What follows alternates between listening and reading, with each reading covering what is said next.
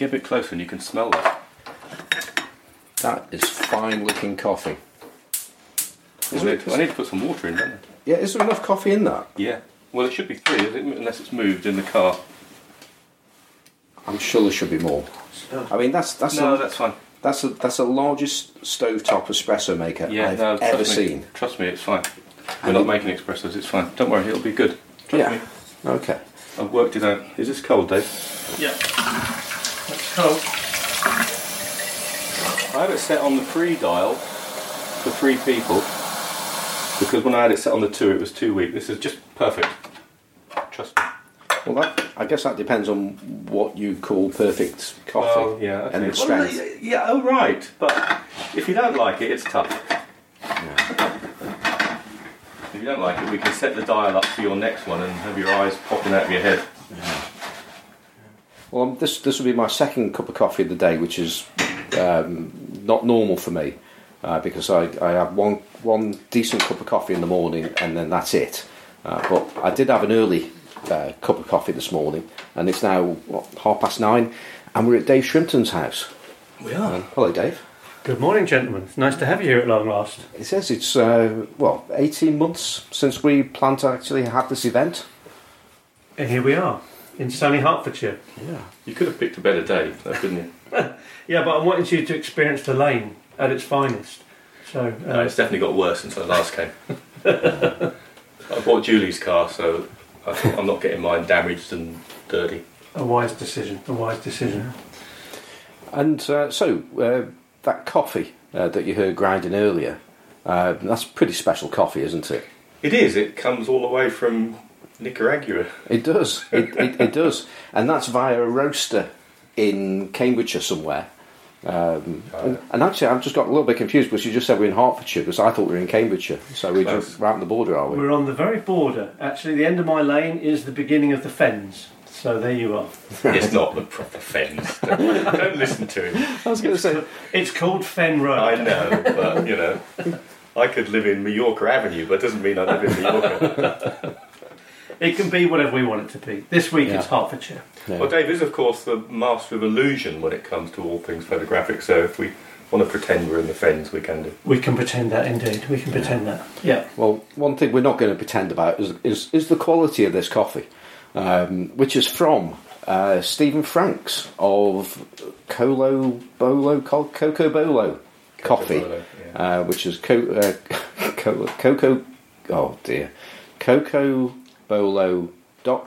That's how you actually get onto his website. It's a coffee roaster, isn't it? It is. He is a coffee roaster. And instead of making a coffee donation, that's KO-FI to the podcast, he sent us coffee, real coffee, and it's beautiful. So thank you very, very much, Stephen.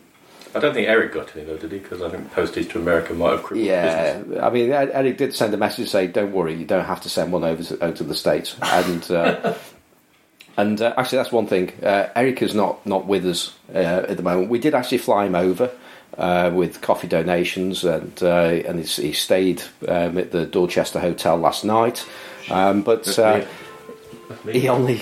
This could be in now, but unfortunately he only got so far, and he's around about 3 miles down the road, and we can't really pick him up because we're too tight on time. So that's a real shame.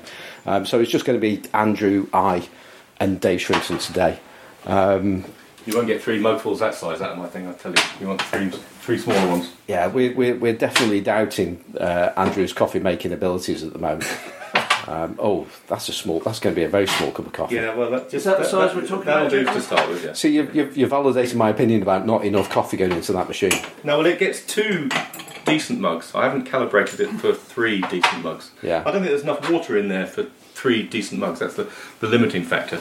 Yeah. The water in there. You can get 12 espressos. Yeah, Andrew was very careful about how he said that word then, because earlier on he was saying espresso. Yeah, well, I still think it's espresso. And it has never been, unless you're a Cliff Richard fan. Only people of a certain age will understand that. What has been interesting about this coffee is the first time I tried it was at a friend's house because my coffee grinder does not work. So I went over to his, and Stephen had sent over some beans. So I went over to my friend's house, and he ground them and put them on his stovetop espresso maker. And the flavour was beautiful. The smell was gorgeous. The flavour was beautiful, and it's absolutely really, really nice beans. And then I took them home, and I could not make the coffee anywhere near as good as my friend did, using the same process, using my stovetop espresso maker.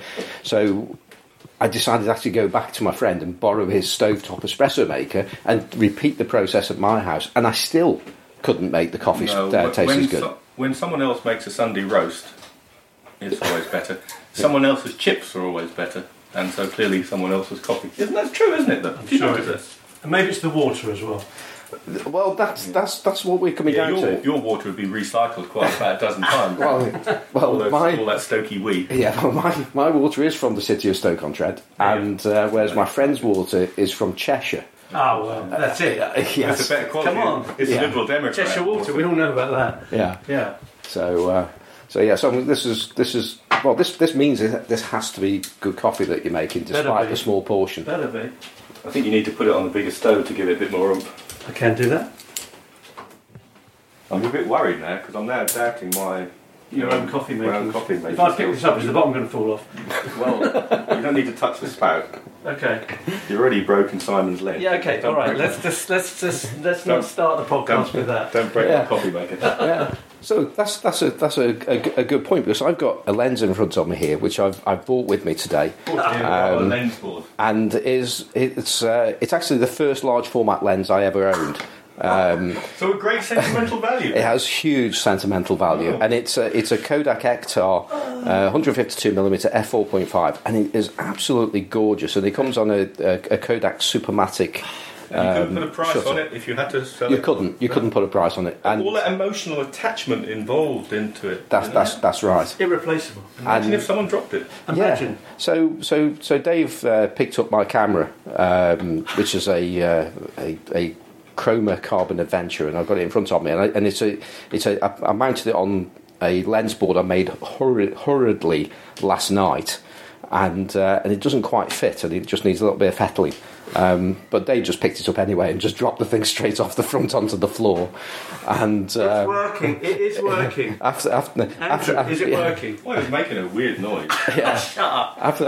After 5 minutes of hitting it and prodding it, Dave's actually got it working again. So, but this was repaired very recently by Bill Orford, who did a superb job on it. And how superb that job still is, we're not entirely sure, but it's making clicking noises, and there is a reasonable chance it might still work. So, oh wow! Thank you. Everybody, just listen.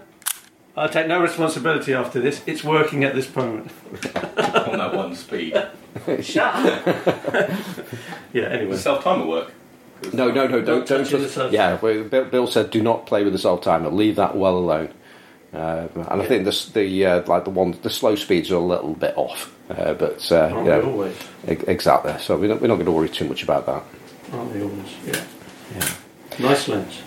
So here we are in Dave Shrimpton's kitchen, and what a really, really nice place it is. If anybody's been on any of the large format virtual gatherings, you would actually have seen some of Dave's house, in particular a mirror with Gothic carved wood not really arches, are they? But it's a choir front, believe it or not. It's a medieval choir front or something. So there you go. But it makes a nice mirror as well. So it does, and it's completely in keeping with Dave's house as well, which is it's in a beautiful part of the world, and it's an absolutely gorgeous house. But not the fence. But not the fens. It's the edge of the fens. We don't get not the edge of the fens. Yeah. Just because it's called Fen Road or Fen Lane doesn't make it the fens. Yeah. It's all about scale, though, isn't it? It's about how far away you are, and if you go from space, it's actually next to the fens.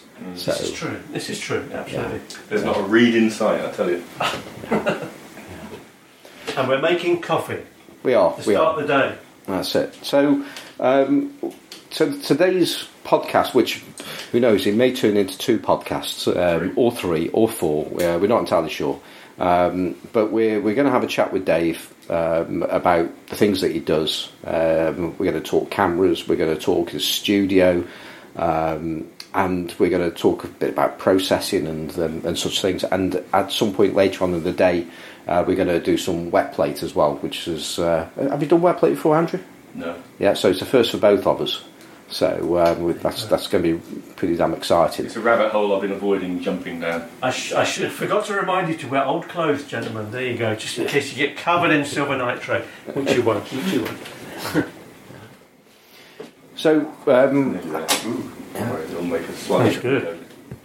So as we're in Dave's dining room at the moment, kitchen diner, and there are 5 cameras that belong to Dave in front of me, all of which look absolutely fantastic.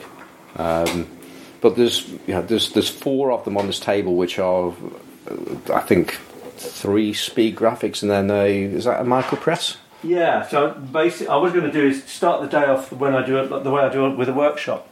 So my cameras, my progression through my cameras, how I started, where I've ended up, and then some of the images that I've taken with the cameras, and then we can, obviously you guys understand them anyway, but the difference between spring backs and graph lock backs and the benefits it gives you. Yep, we've got the crown graphic, we've got a speed graphic. There's my crown, which is my workhorse, which is stripped bare of everything. I've taken everything off of it because I don't want it on there, just because it's light for travelling. That does the majority of my shots, apart from my speed. My speeds, yeah, and that's the beautiful brick, whatever house, Jesus, micro press, which is a beautiful camera. If you've got a 5.4 camera, that is an absolute belter, and it's rock solid. But of course, it's got a graph lock mechanism inside it as well. Graphics mechanism inside it anyway. Yeah. So beautiful camera. So yeah, so I thought that would start the day before we head on to single lens reflex large format. Yeah. So are you white or black coffee man? White if you've done it. I can heat. I haven't done anything. Okay. I can heat the milk up if you want. Well, I'm not that sophisticated. I've heated milk. Oh, well, I'm going to have hot milk with mine. your coffee making abilities are declining quite rapidly here. Yeah. You have to have warm milk. Well, I can't be bothered with that. You don't have to have warm milk. It's fine. I thought it was like the law. The law, yeah, it's in Nicaragua, isn't it, or whatever. When you're making coffee, right, let's turn that thing There's on. a bit more left in there. Is there? There wouldn't have been enough for 3 huge mugs. Where's my coffee grinder not working? Come on, it's right over here. What are you doing over there? I'm supposed to be heating the milk up. Well, don't you do it in a saucepan on the stove? No, I do it in my coffee heating up machine, but it's not working. You haven't dropped it. I just, yeah. Girl, you're never going to let me forget that. Oh, there we go. Off it goes. There you go. It's got sound effects as well.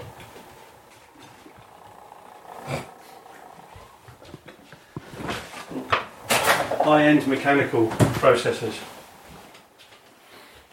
So yes, so we've got lots of cameras to go through today, haven't we? But I think the discussion we were having earlier is that you can have too many cameras. Yes. Yes. Yeah. Guilty of that. But how you eventually you refine it down to maybe 2, and that's your lot then. You've got a bit of a way to go then, haven't you? Yeah, well, I might have. We could help you with that. Couldn't we, son? Well, that's the other thing. It's like they're not making any more, are they? And since I don't know why, but everything seems to be going up in price ridiculously at the moment. I think that so many people are coming back to analog. I mean, the amount of people have contacted me. It's just analog. Full stop has an attraction for youngsters. Yeah. Something away from the digital screen. Anything away from the digital. I saw on YouTube the other day some young guy had almost done a thesis on analog. I think it was a thesis or a... Yes, please. And it was exploring all sorts of psychological reasons why analog, which I didn't fully understand. Yeah. But I think we've all gone through it ourselves, haven't we? It's a bit like when I do my talks about how I used to run a big design studio and we had big digital Hasselblads and we were massive pictures, and I ended up most of my life in Photoshop, not actually doing the photography side of it, and I completely fell out of love with photography. And it's only when I found mechanical cameras again that I fell back in love with, because it's down to me to take the picture, not the camera. Mm-hmm. I mean, to be honest, I find digital. I mean, I did a shoot the other day, and I did shoot digital, and I ended up with like 500 shots, and I can't be bothered to go through them. I just can't be, and they're all going to be perfect, because the camera's done it. Yeah, it's nothing to do with me. So it's like, so I love the fact that it's those six or however many you pull out of that drum. And you've either nailed it or you haven't.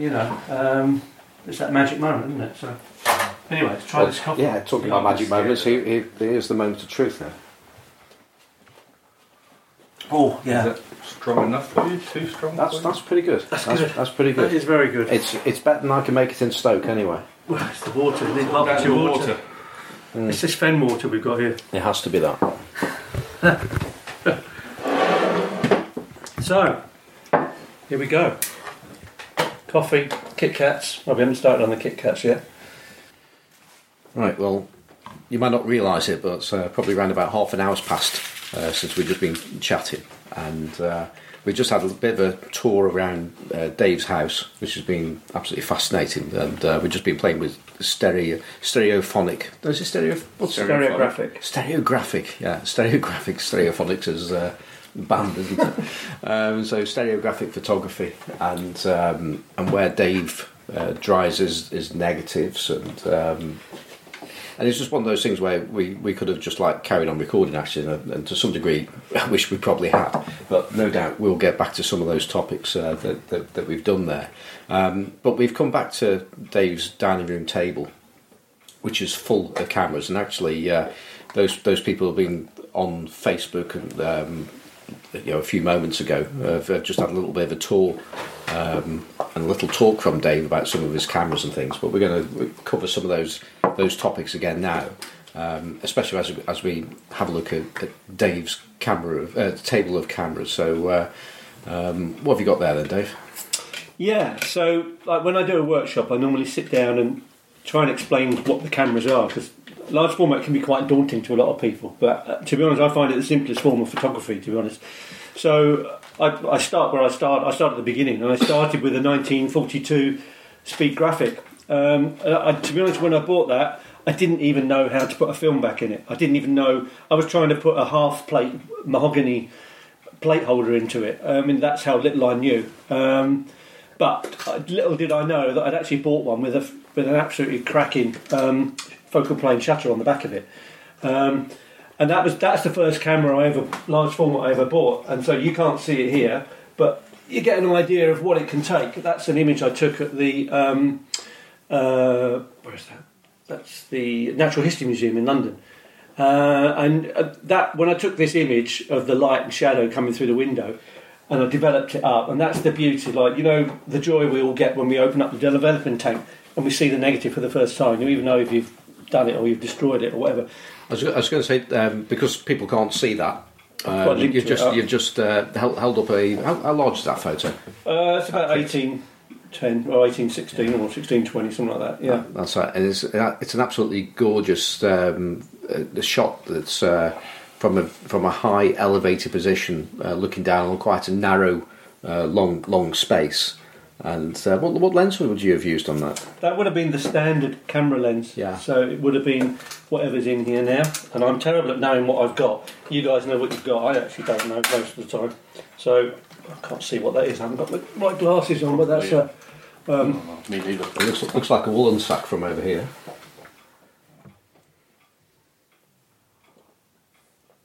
So that's my... Is that not Optar? 4.5 something. Yeah. Graflex Optar. Yeah, they were made by woolen sacks. 6 and 3/4 inches. So it's about 150. It's about a standard lens. Yeah, standard lens. So that's my first camera, a standard lens. I like sniffing them. To be honest, sniffing cameras is part of the joy of large format, I think. That's what I love about old cameras. You don't get that with the new cameras. Yeah. The new bomb camera I've got, it's got no... Yeah. No. It's a bit like getting... It's leather and an old age Ford Prefect, isn't it? Or something, you know? Yeah. Well, I hope Soviet large format cameras smell better than the rest of the range. They do not smell good. But of course the beauty of this is it's got a... I think when I used that, I didn't have to use the focal plane shutter because I used the standard lens shutter on it. And then I run through my cameras. So we've got the micro press, which is absolutely a brick watch-it house of a camera, but it uses the same Graflex mechanism on the side. Again, focal plane.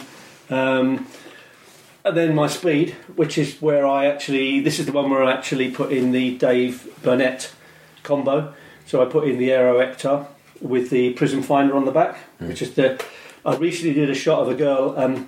She's actually wearing a yellow, and I need to develop these films up. I did it 5:4. She's wearing a yellow parachute, and she's up a ladder. She's 15 foot tall.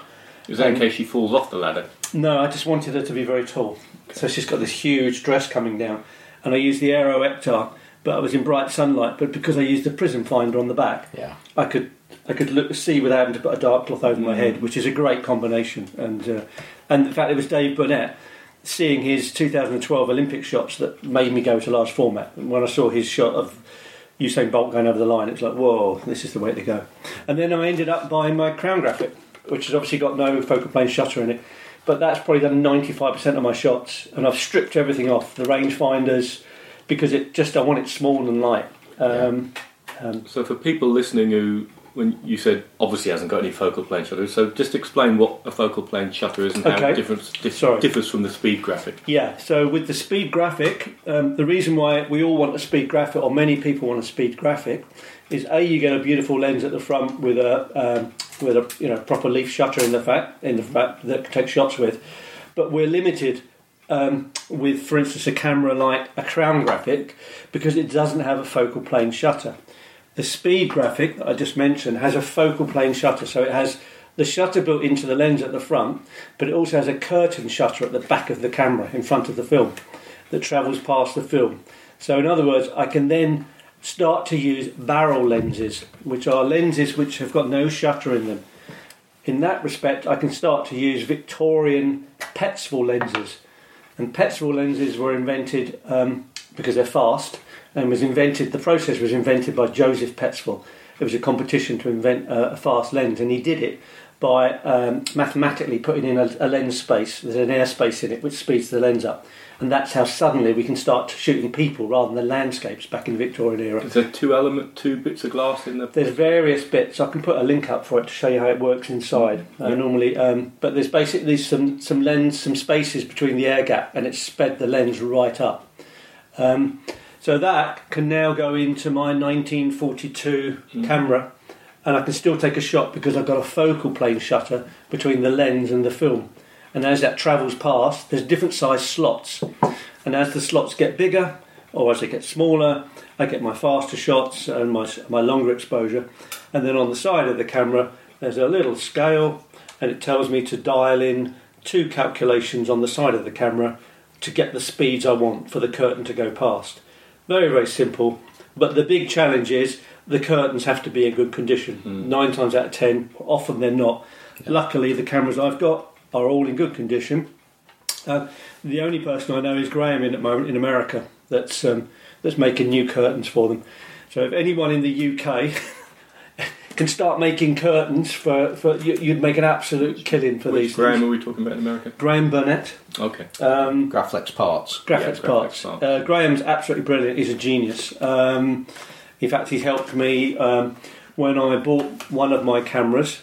I'll tell another little tip here, and I can put a link up to it.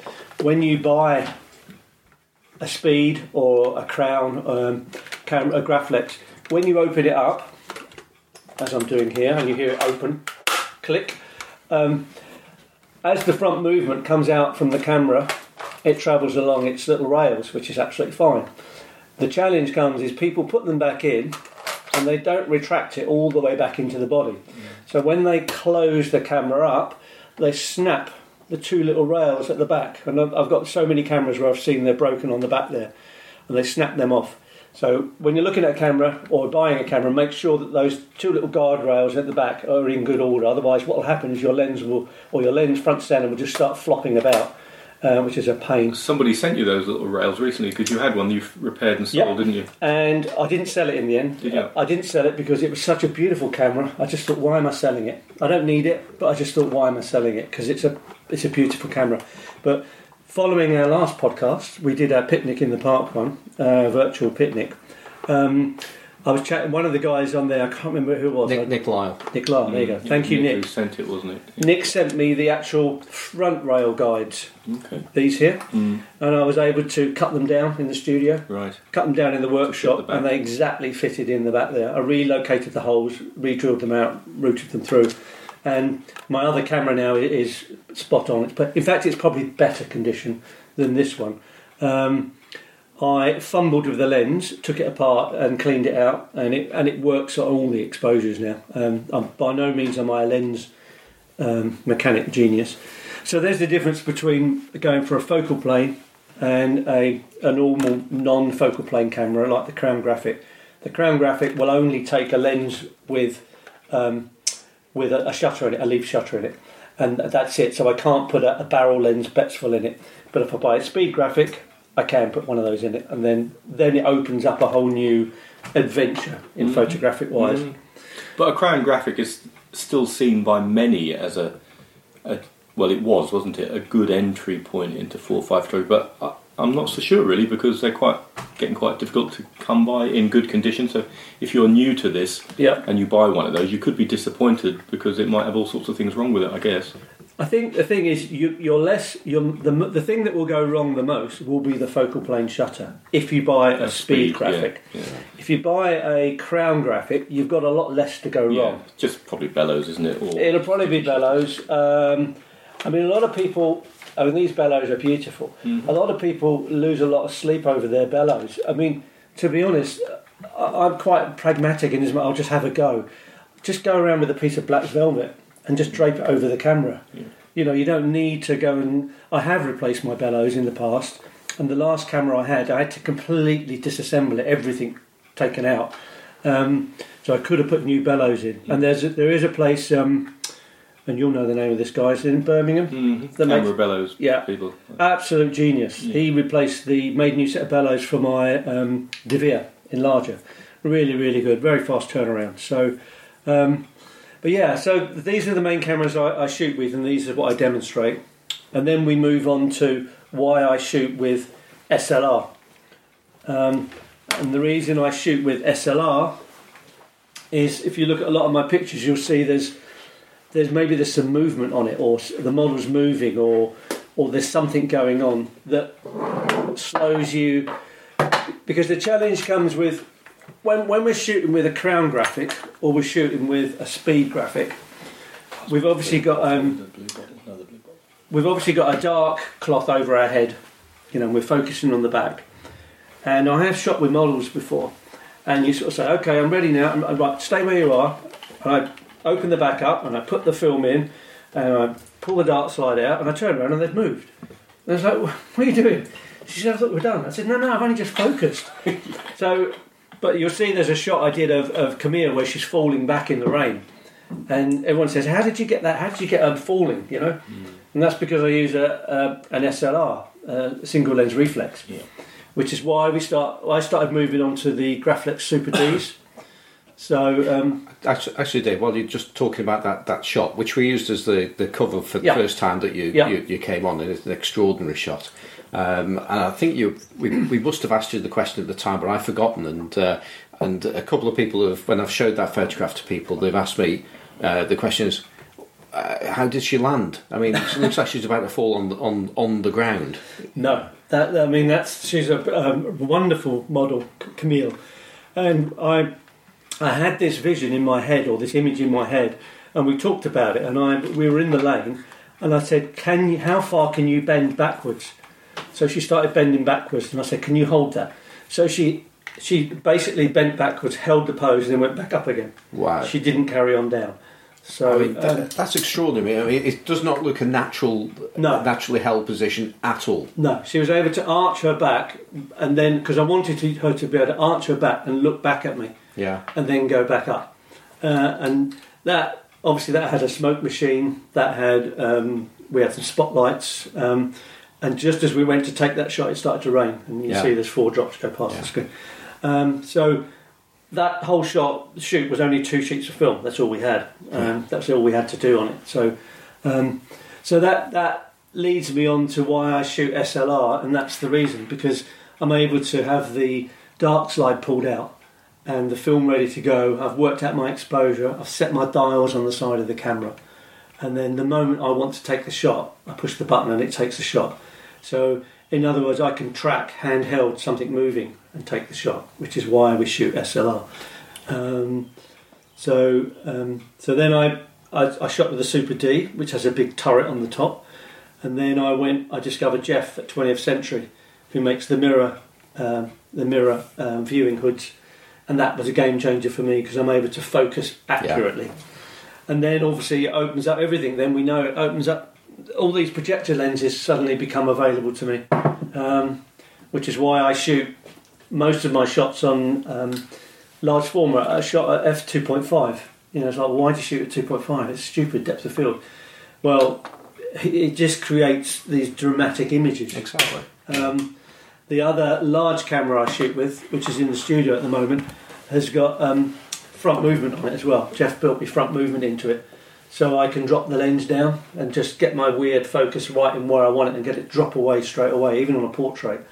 But then I can start to put in all these projector lenses, which I suppose leads on to how we work out how fast they are, which is on the wall. Yeah, because we were doing a bit of a live feed on Facebook earlier. We were just playing with lenses just to see about how much coverage a lens will give, but you went a little bit further than that because you explained to us the way that you actually work out what the focal length of the lens is, and then you can also make a calculation and therefore what the aperture of the lens is, because many of these barrel lenses are unmarked. Yeah. So we have no idea what they are unless you do something like that. So perhaps you want to just talk through your process about how you do that. Yeah. So I've got this really lovely 18th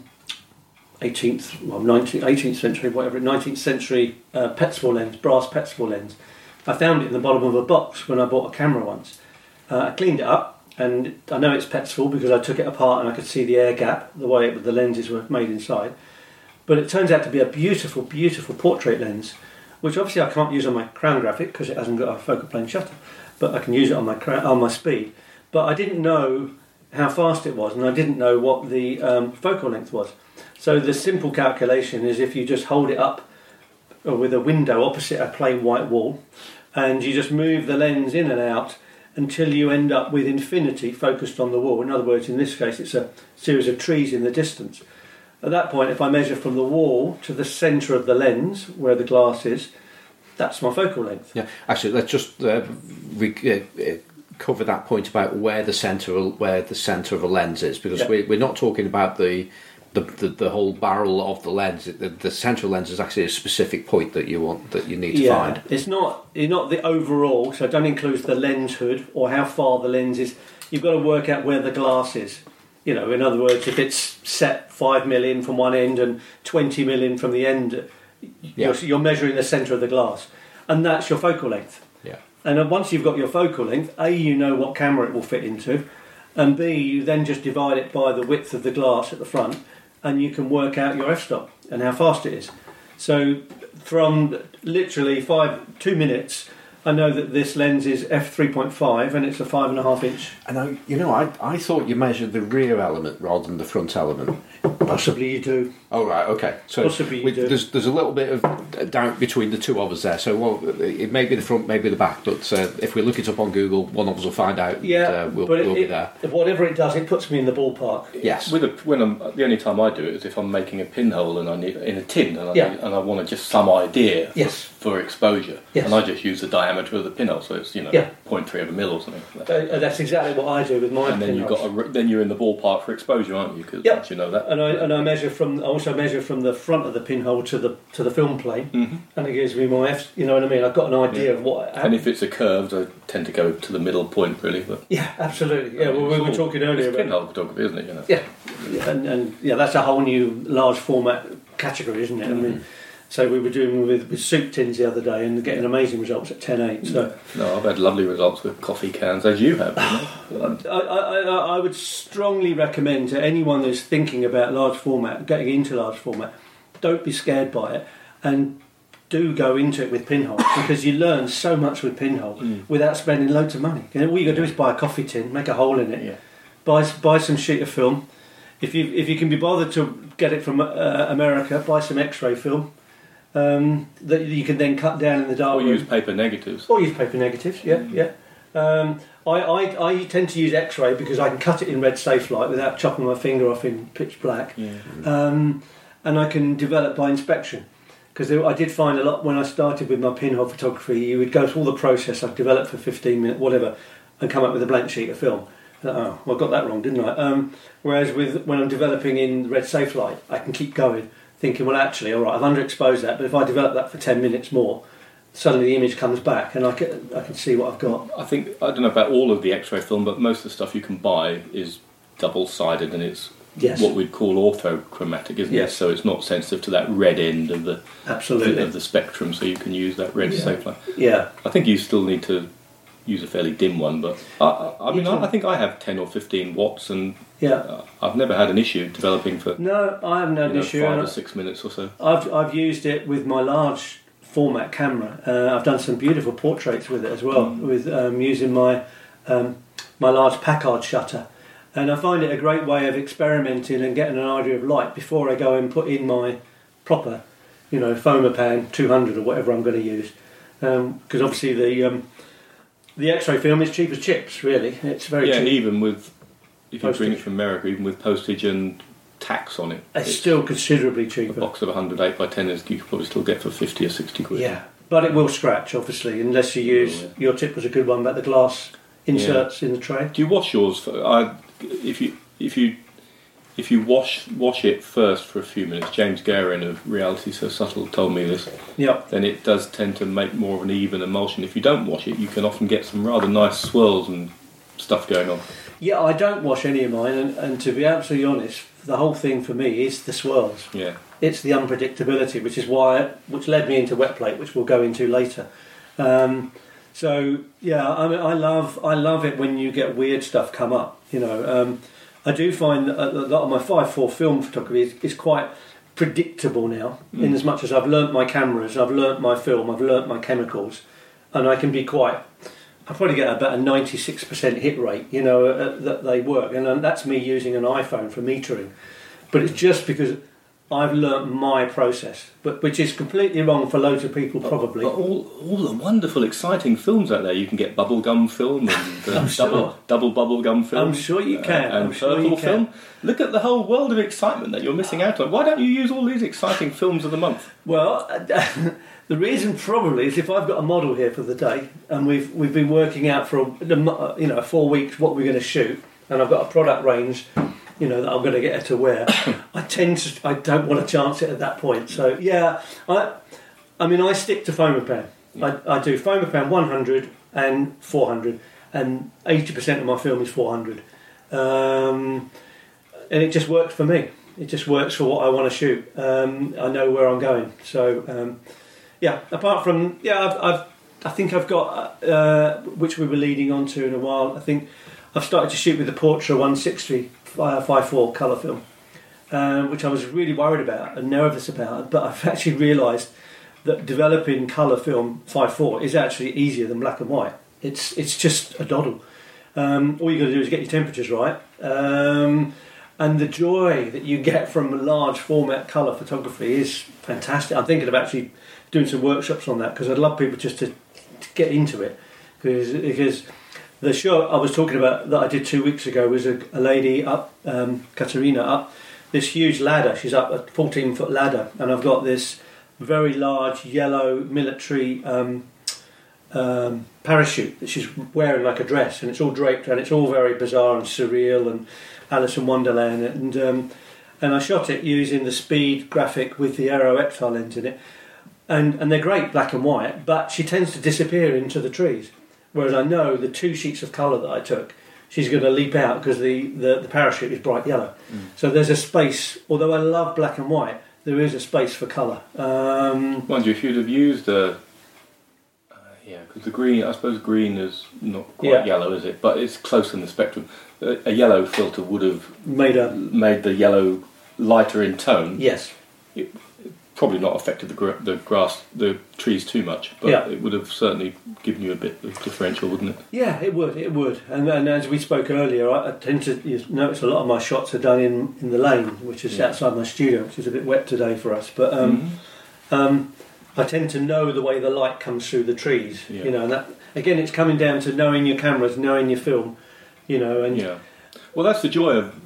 I know we're sitting here with 3 or 4 different cameras, but when when push comes to shove and you're doing a workshop or you're on a shoot with somebody, with a model in particular, you're using a camera that you're familiar with, you're using a lens that you're familiar with, you're using a location that you're familiar with, and you're using a film that you're familiar with. And I'm guessing, I think you use HC110. Yes.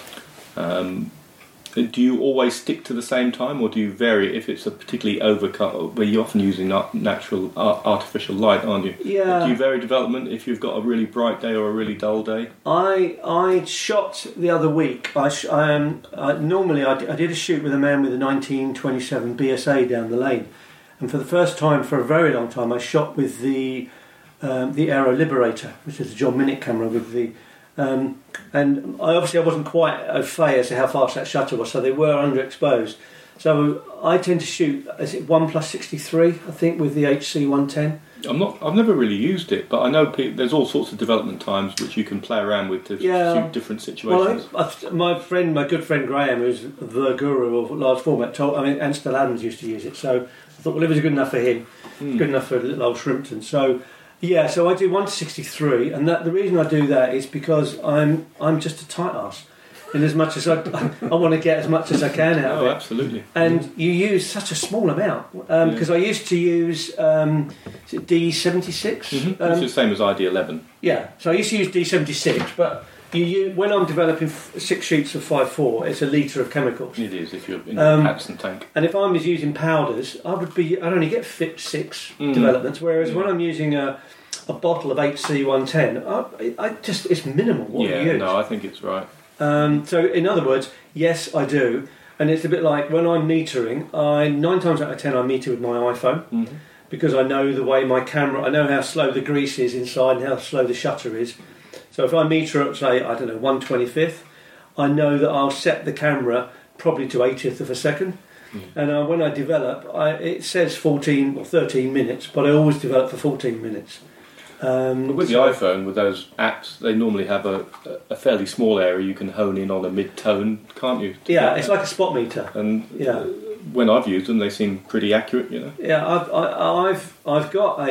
I did have, and I don't know the name of my meter. I had the little standard meter we all have, the Min something or other, and it stopped working. And I thought, oh dear, Minotaur.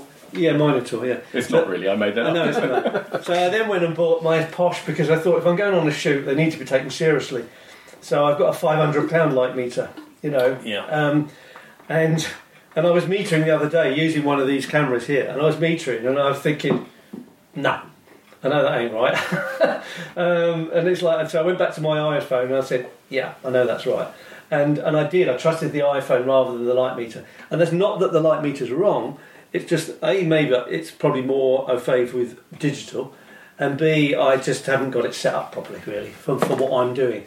But if you're getting good results, just stick with whatever you use. Well, I mean, some of the electronic spot meter, I have a Minolta F, I think it is, and it's a good meter, but there's quite a bit of faffing around to get it set up.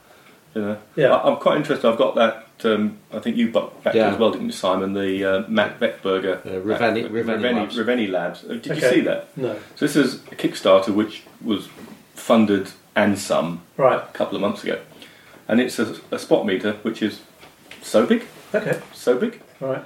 And you hold it up. You have to go and look online, David. It's ingenious, and there's loads of people who reviewed it on YouTube. You hold it up to your eye and you keep this one open. Oh, right. And the 2 images overlay because you don't actually, the spot meter, you can't see through it. Oh, wonderful. And so it's like pop-up vision in your eyesight. God. And you look at and you're using it, and it sounds weird, but it works really well apparently. Wow. And it's got zone system functions built into it. And all sorts of stuff. Wow. Well, I have to say, zone systems. I don't go there. I'm not really there. That's not where I am. Well, you are using it, even if you don't know you are using it. Subconsciously, I'm using it, but I'm not using it via the chart. And you're using it. If you're concerned about getting decent shadows, and you understand that relationship between exposure and development, you're using the zone system. Yeah, exactly. So and I think that's the thing, isn't it? It's like even you, Simon. Even me. Yeah. Even me. Yeah. Well, I've sat there with my charts and I've done it, and I suddenly thought. You know what? Sometimes you can spend so long thinking about a photograph and measuring it and looking at your tilt angles and all that. by the time you take it, the picture's dead. Well, it's like but, it's not but alive also, anymore. you see, if you're using limited materials, Yeah. and you're metering, and you want to just ensure that your blacks have sufficient detail. Yeah. In zone system terms, that may be zone 3, so 2 stops below medium. Well, the beauty of sticking with one material is that if you start finding that you haven't got that shadow detail where you thought, well, instead of rating your film at 100, rate it at 50. Yeah. Yeah. And then there you go. Yeah. You know? Exactly. So it doesn't mean someone else might be rating it at 100, but that's their gear, that's their system. But because you're only using, if you're chopping and changing all the time, then you're chasing the dragon, aren't you? Really? Yeah. Whereas, I don't know, that's a drug term, isn't it? Chasing your dragon with your Minotaur. Yeah, that's the light one. meter. But that's why, if the camera says 1/20 or 25th of a second, it's just a number. It doesn't mean to say that's what it is. No. It's just, so in other words, if you religiously take your light meter and get that and then put it into there, the correlation between the two is yes. Well, light meters. If you get anal about worrying about light meters, they can, from one to another and to a camera, they can easily be a stop difference. Yeah, easily. Exactly. So you work with what system you have. If you use the same light meter or your same iPhone. Yeah. You know? Exactly. And if you're not getting quite the results you want because your shadows are all blocked up, well, rate the film slower. Yeah. If your highlights are blown out, then develop it for less. Yes, precisely. So going back to the crown graphic, why would I shoot with the crown graphic? I like that. The reason I shoot with the crown graphic, so for anyone out there, it's the one without the focal plane shutter in the back. So all I've got is my leaf shutter at the front. It's much lighter, and when I did a shoot up in London with Sadie and my son, I was able to have this in a backpack on a nice tripod. If I want to shoot in a studio and I want absolutely beautiful, crisp images, that's the camera every time. It's just an absolute belter. And that camera there took this shot here, which I always show to people. So this is the can't really see with the light in here, but so this was a shot I took with that camera, and what it is for anyone, it's St Paul's Cathedral. So we'd finished the fashion shoot, and we did actually talk about this shot on the podcast, And this is, so I just wanted, that is the camera that basically took that shot. So there's the difference. That's why I use that. So it's just as a good working camera, it's a belter. So yes, so that's the cameras, guys, or in here anyway, in the kitchen. And I guess we should head on down to the studio. Well, there was one question that Andrew asked when we were doing the thing about working out focal lengths of lenses and things like that. The other part of it was coverage. Yeah, and you know, it's clear that if you hold it at the correct distance away at infinity, you can work out your focal length from that, but you can also work out or give an indication of the coverage of the lens. Yes. And then when that's at infinity, though, isn't it? At infinity, yeah, that's a good point. Because as you focus closer, the image circle effectively gets larger, and therefore it'll cover things. That's why sometimes when you might adapt a lens, and you're taking something close to you, and there's no vignetting, and then you take another shot at infinity, and you've got a hard vignette. So as you move the bellows, if you're focused at infinity, in order to move closer, you're moving your bellows further away from the film plane. Yeah. And if you draw on a piece of paper, you can see that projected circle gets physically bigger. So. A cone of light, isn't it? Yeah, whatever. Yeah, yes. Anyway, it gets bigger. Yeah. Well, one of the things was, and this is something that's puzzled me, because we're in a room with it's not a particularly large window, projecting against a light coloured wall. And you can see a perfect rendition of the window, but I suppose the question is, and because I've got this problem as well, I've never really worked it out, but is the size of the window that's being projected the total size of the image circle, or is actually the image circle potentially a lot larger than that, depending on? I think the answer to that is that we're only seeing the window because it's that's illuminated. Yes, there's obviously a lot going on outside, but it's hard to see. Too dark because unless we put a big spotlight on the wall. Yes. But what it does give you is, for instance, if you're at a camera fair or you're in a junk shop and you see a camera or you see a lens in an old magic lantern, if you hold it up against the wall, it gives you a pretty good indication. If you turn that lovely angle poise lamp and point it at the wall, I wonder if that would just pick up the coverage a bit more. It won't today because it doesn't work. Oh. But yeah, you're right, because we've got so much overpowering light coming through the window, you're picking that up. Yeah. And you can sense, looking at the image on the wall, you can sense there's something going on at the edge, but it's hard to define. But if you illuminated that side, then maybe that would show enough to give you your coverage. Yeah, but it does give you, or for in instance, a brighter room, I guess, if the room is brighter. What I've got in my hands right now is the large, big red Boule lens, and when I hold it up against the wall, it shows us, we're getting quite a big image there. So we're pretty sure we're out here. Do you know what I mean? There's something going on there. I think that's just the shadow coming off the lens on the top here. Okay. But it gives you a ballpark. And when we go to the studio, and we can put some big spotlights on the back wall, then we could do it on a piece of white card, and then you'd see the full coverage that you're going to get. Yeah. But it's just when I was shown that for the first time, it was a bit of it's like, oh right, now I get it. Yeah. It's like the focal. Oh, right, now I know, because when you're physically moving this lens in and out, oh right, okay, it's the focal length, isn't it? Yeah. And then to be able to work out your speed. That's a bit like when Hilary was here, Hilary Clark, she came with 3 of her father's cameras. We didn't know what any of them were, speed-wise, but we worked them all out. And we worked out the aperture and the speed of all of them, which was great. And we were able to pretty much be straight in with the exposure on them, because we shot on Instax. So it's a nice little tip to have anyway, keep it in your back pocket. So it's a good way of finding out what you've got. Excellent. Well, not entirely sure exactly what we're going to do next, but I think we've just come to the end of this section, so we'll catch up with you well, actually it'll be instantly, won't it?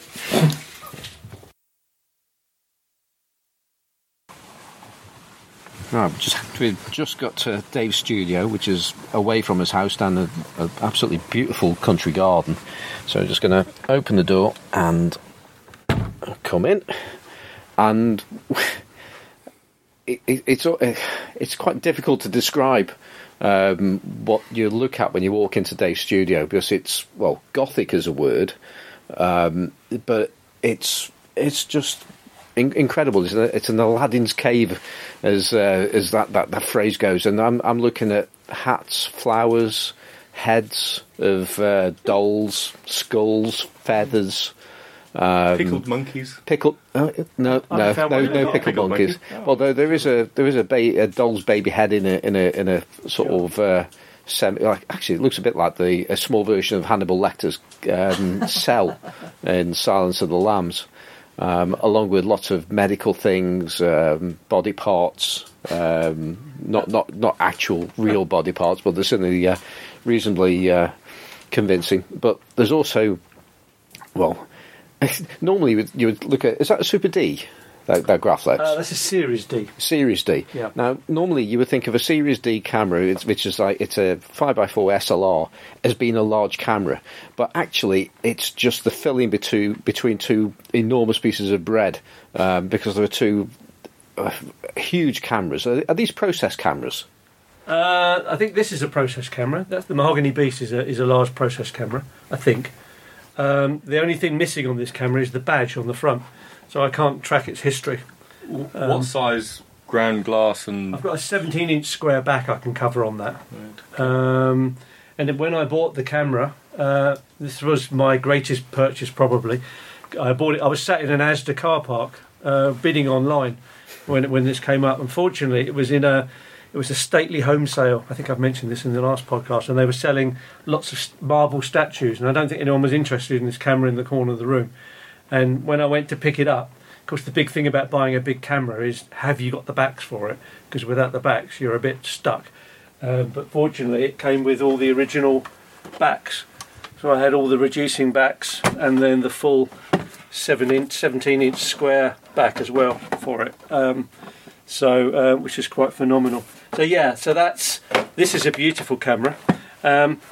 I didn't have a lens and I didn't have a ground glass screen, so I made the ground glass screen. It took me 3 hours to grind that down. Yeah. But a good friend of mine, Graham, when he comes and looks through it, it's just like watching high definition television. It's just the moment I put that lens on for the first time and looked through the back, it was like, oh yeah, it works. I was going to say, because the other thing that struck me when I walked in here is there's a torso of a mannequin of some description. There's probably a proper name for what I'm looking at. It's a wasp waist dressmaker's Victorian, body part really. Yeah. And mannequin. When women had really tight waists, but they didn't really, did they? And a really tight corset. That looks painful. I've got to say. And this thing is it's in pretty poor condition, but it looks great at the same time. And there's a piece on the top of it. What even do we call that? They're called chest pieces. They're designed by a good friend of mine, a designer, Dolly's Follies. She makes beautiful fascinators for headpieces, and she makes these chest pieces. And the combination of her work and my photography just works really well together. So the feather piece as well. There was a series on television called Taboo with Tom Hardy. I don't know if anyone saw it. And I was always fascinated by his sister in it. She's just this wonderful woman in it. Well, I managed to track down the BBC designer who designed her costumes. And I found her on Instagram and I wrote to her, and she was absolutely wonderful. And she came straight back to me. She told me all the feathers I needed to make the outfit, and we follow each other on Instagram. And that's the beauty of social media. So she was helping me to build this. Basically, the shoot I was doing was like sort of a Parisian brothel sort of shoot, really. As you do. As I do. Yeah. So I shot that with Sadie down the lane with black outfit with all these feathers and canes and top hats and a mourning veil that would hang down, a Victorian mourning veil over the front. And we shot that with the Series D. So I bought this lovely mannequin piece because of the reason. It's the state it's in, because it's what I want. And when people walk into the studio, it's just a lovely centerpiece for a workshop to focus on. Just to finish off the description of this chest piece, it's largely made of feathers that covers the torso and the shoulders. And there's also quite a large necklace with black stones set in what look like antique. Well, it's much like brass as it does like gold. And then there were 3 skulls with these black jewels, black crucifixes on them as well. I'm not entirely sure what the animals are. Those I think they're rats. Rats. Well, there you go. And which would be completely appropriate. And there are also some other bones on there as well, and it's just an incredible piece, and it just fits the space that we're in. It's a remarkable piece, and it just fits into this room effortlessly. We've got corrugated walls. We've got lots of Dave's photographs that are framed in some really grand, and in some cases quite gothic and even science fiction frames. I mean, there's a mirror that we were chatting about earlier, and it was from I don't know if he actually made it or was inspired by. It's inspired by. The chap that designed Alien, the actual creature, and it's remarkable how so many different styles are going together and actually making a whole. I mean, even as Windows here, he's got I don't know if he came out of a church or a house that was about 400 years old or so. They were donated to me by an old girlfriend from a house she was restoring. Yeah, so they all went in. One of my plans is to build a stained glass window out of wet plate collodion images. So I'm going to go on a course for for stained glass window making. So I can do a series of images, but they'll all be held within a Gothic stained glass window piece. I've got at the top here. I've got 2 of the original prints, cartoons in here for, I think it's Portsmouth Cathedral, and it's the original stained glass window templates that they use to draw them from. So I've got. That's another piece to work on. That's another big piece to work on. Yeah. But that's the stained glass. I love stained glass. Yeah, as you know, Gothic. Oh, absolutely. And now this takes us neatly back to where we first came in, where I talked about a Series D camera looking quite small in between two very very large cameras, and both of which are trained upon the mannequin, and it's. I'm just looking at the smaller of the two. And how big's the ground glass on that smaller one? That's probably about 12 by 14. The ground glass, I think. Yeah. Yeah, and when the lights are they're sitting on it correctly, it's focused upon the figure. And it's blowing the background out, and the background is just really, really interesting with those really ornate pictures, which are all quite dark and gothic again. And if anybody, I'll challenge anybody not to come into this room and look at this mannequin and not be completely blown away by the sight of this, and it just truly shows what large format can actually do, because it's in perfect focus and everything else is behind it. But when people talk about that 3D pop, that 3D look that you get, this has got it in spades. It's absolutely beautiful. The lens on there is the 1894 Dalmaia 3B. And up on the wall there, I'll show it to you in a minute, there's a photocopy from the original ledger of the day the lens was sold, which was January the 8th, 1894. And the man it was sold to, because the serial number's on there, which is part of what I love about this historical photography. You can trace it all the way back. You can see the day the lens that lens was sold and was written in the book. So it's the 1894 portrait lens, and you can't go wrong with it. It's just a stunning lens until it drops out of the camera one day. But that's another story. So there you go. So that's what it does. Actually, if you come round here, Andrew, you might find I can get my iPhone to look through the back of there, and you can see the image through the back. Yeah, I was just doing it with the Facebook, because we're on Facebook Live again, so we've got Simon doing a podcast. It's all quite weird, really, and then Facebook Living. Do you want to see if you can get your iPhone on the back through there? The camera right into the back of the Series D. I often use that to show the models. Shall I do it? Here we go. There you go. So if you go in closer, you go. There you go. And then you can click on the focus. Yeah, so what I often do is, when I'm shooting with a model, I'll take a picture with the iPhone through the viewfinder, show it to her, and we build the picture up that way. Yeah.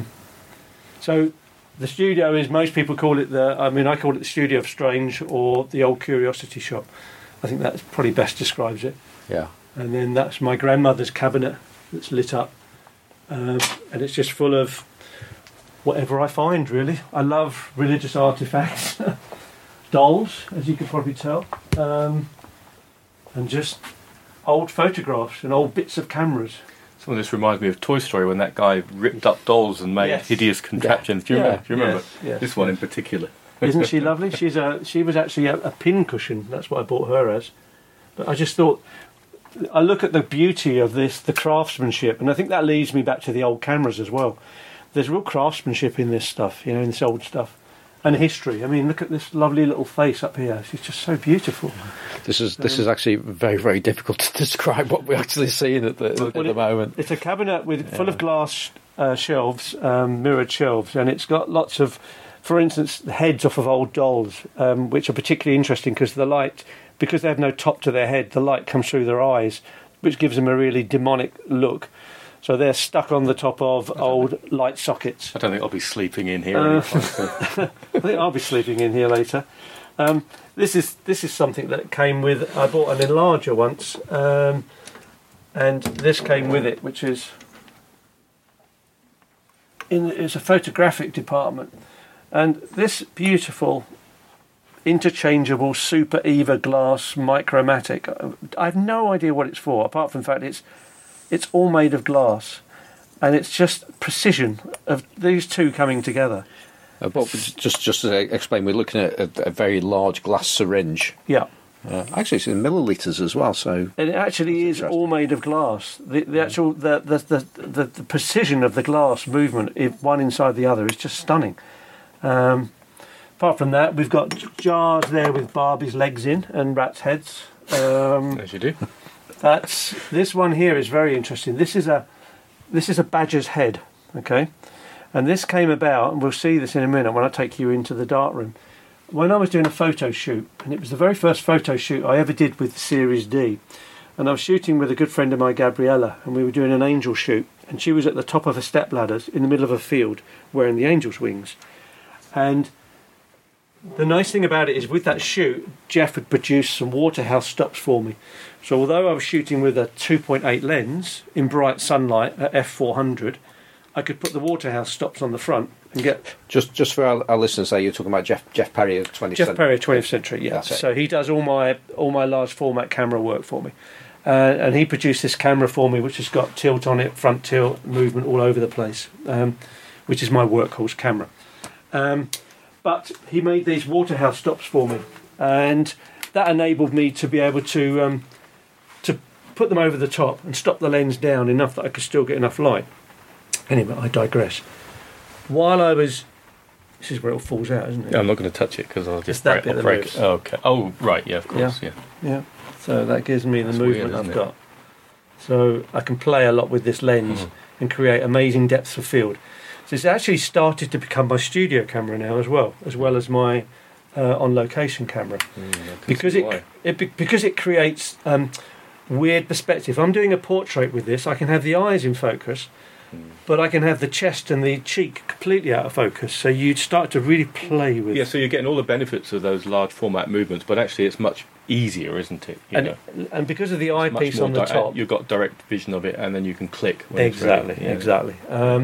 But the reason I talk about the head of the badger is we were doing a shoot with this camera for the very first time, and in the corn, right below me, was a complete corpse of a badger that had obviously been killed, and it was all there, and it had obviously been eaten by various animals to the point that it was almost gone. And I brought it back to the house, and for 2 years it was in my garden, bleaching away. And recently, the lady at Dolly's Follies, whose beautiful pieces, I gave her all the bones, and she's made me a beautiful chess piece from the bones of that animal, which I think is lovely because I found that animal, and now it's back in my studio as a piece of art, So, so that was the link to that one anyway. So, and then the rest of it is just various heads and weird bits hanging around. And then what I tend to find is a lot of models, when they come into my studio, like you, tend to look around a lot and be excited by what they see, and then they choose things to pose with. So the shoot we did with Katerina recently, she's holding this piece which is a ram's head with skull down below her, so you can't see anything of her nether region sort of thing. She's got a very long wig on, and I walked out and she was wearing... An old girlfriend of mine came and gave me this mummified head of a monkjack that she found in her a parting gift to you, was it? Yeah, it was a parting gift, yeah. It was a little love thing. And I came out and Katerina was wearing this on her head, and we just created this crazy dramatic wet plate collodion shot. So that's what I like, the fact that people come in here and then they just get inspired. And I mean, up here there are boxes and boxes and boxes of clothing. I've got wedding dresses over the back there. I've got Victorian mourning masks. There's fencing. There's a women's fencing outfit up there. There's some Arabic stuff. And it's all a bit weird, but it suits what I do really, which is hopefully not the norm. I've got backdrops I can drop in as well, which we use. But once I've got a log fire going on here in the winter, we've got a nice fire going, and I've got some pumping music going on. I can lose myself for 8 hours in here. I've done shoots with models in here, and we get carried away, and we'll end up shooting for 10 hours. There's one model I shoot with, Sheena, and she wears all incredible latex outfits, and she takes hours to put it all together. And then we shot, it's just crazy amount of time we shoot for. But the beauty of a large format and shooting this way is you never quite know what you're going to get. You kind of plan the shoot, but it takes its own course once you start going on it, and it's so nice to capture with these old lenses as well. So that's it. That's my little workspace. This is probably the worst buy I ever made up the top here. I'll tell you about that. I was bidding on a camera, which was a Soho camera. Excuse me. Scott of the Antarctic, when he went and did his fated trip, he went with him with Herbert Ponting, who's one of my favourite photographers of all time. And Herbert Ponting took thousands of plates. And anyway, there was a Soho camera up for sale, and I was going to put a bid on it. And I basically pulled the tendon off my finger. So as I went in to check where my bid was, my finger brushed across and it said sold. And I thought, what the hell was that? And I ended up buying a set of reindeer bells. and I contacted them and I said, I bought. So she said yes. She said we never thought we'd sell those. And when someone bid on it, a huge cheer went up inside the auction house. And I said, can I put them back into the auction? She said, you can. And I said, no, I'm going to keep them. So they'll be good for a shoot one day. So yeah, so the joys of online auction bidding. So yeah. So yes, this is my workspace, full of tripods, lighting mounts, my latest lighting system, which I'm just putting in because I need a lot of power. Unlike Shane in America, I didn't build mine with a complete glass side, which I should have done as a wet plate photographer. Facing north as well. Yeah, but he's got more light around him than you probably get here. Probably has. Yes. Yeah, exactly. So, so I rely on a lot of light. The whole village will dim later when we use the lights. So, so this is the studio.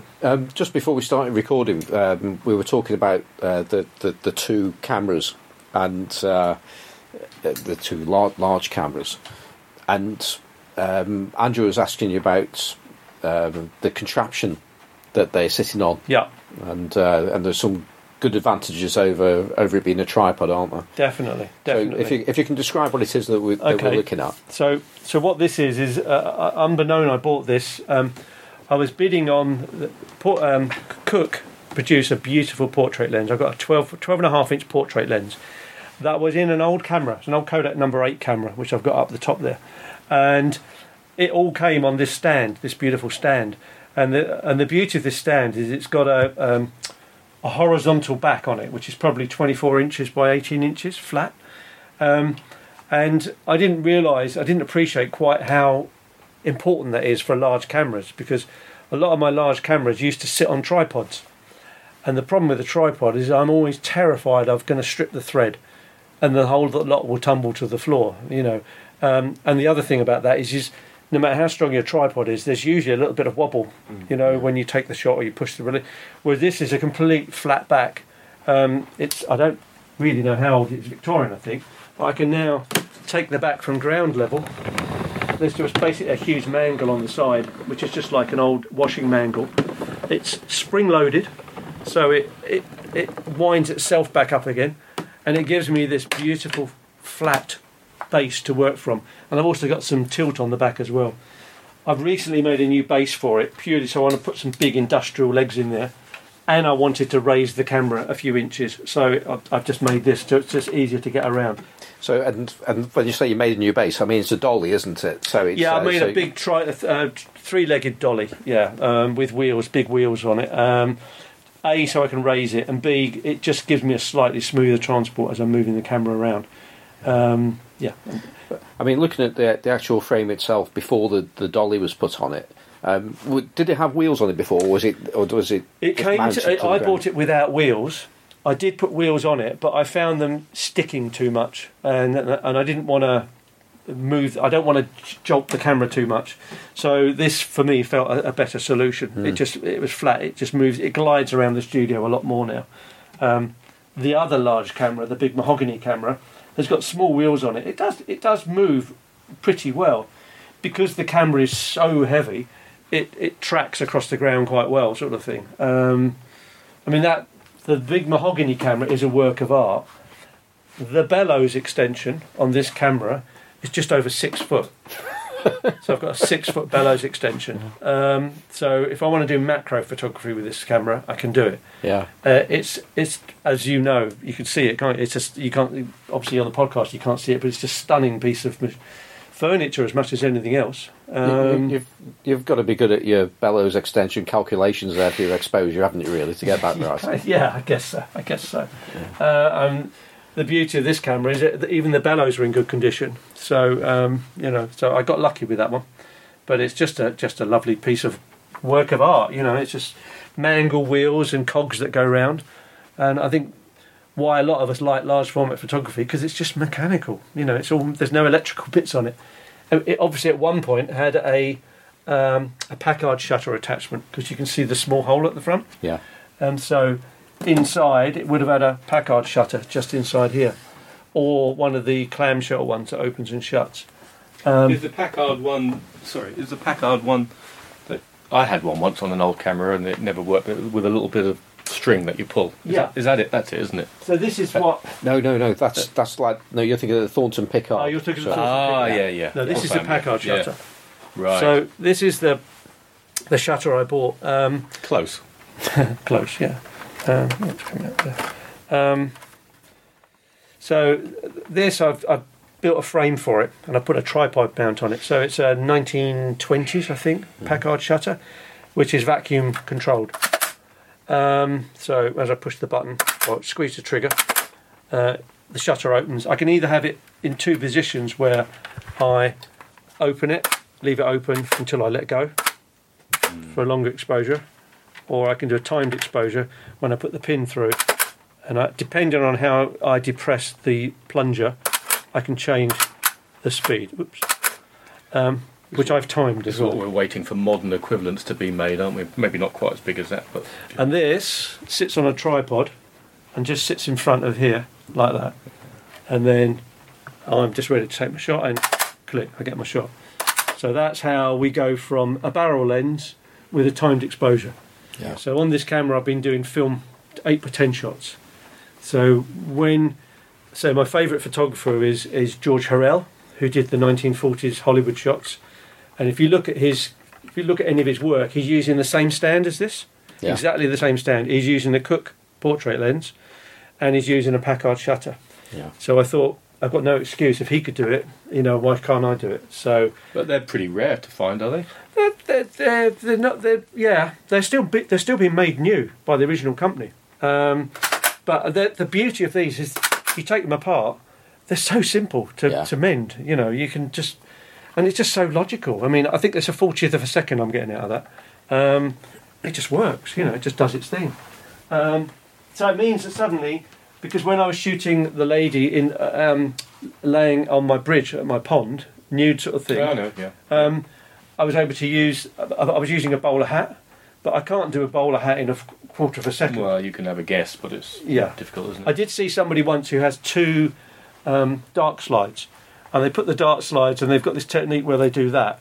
They open them and shut them, but it all seemed a bit faffy to me. That was like in like a fan opening and closing. Yeah, like a fan. Yeah. They go to make. But I thought, there's various things. People, I know Shane's got a guillotine one, and where it just drops down, the gravity drops the guillotine, and it just goes past that way. And as is Borut. Yeah, Borut's got a similar kind of setup, hasn't he? Yeah. So that's it. Most of the wet plate stuff I do with these cameras don't require that, because I want as much light as possible. When I shoot with the Mahogany Beast, if I shoot film with that, I always shoot at f/64, because I want the lens as small as that, because I'm trying to get my exposure down to 4 seconds or 3 seconds, so that I've got time to take the hat off and time it and do it that way. I could now do it with the Packard shutter, but I actually love the detail that it gives me when I shoot at that tiny little f-stop. It's just, the whole world's in focus at that point. It's ridiculous.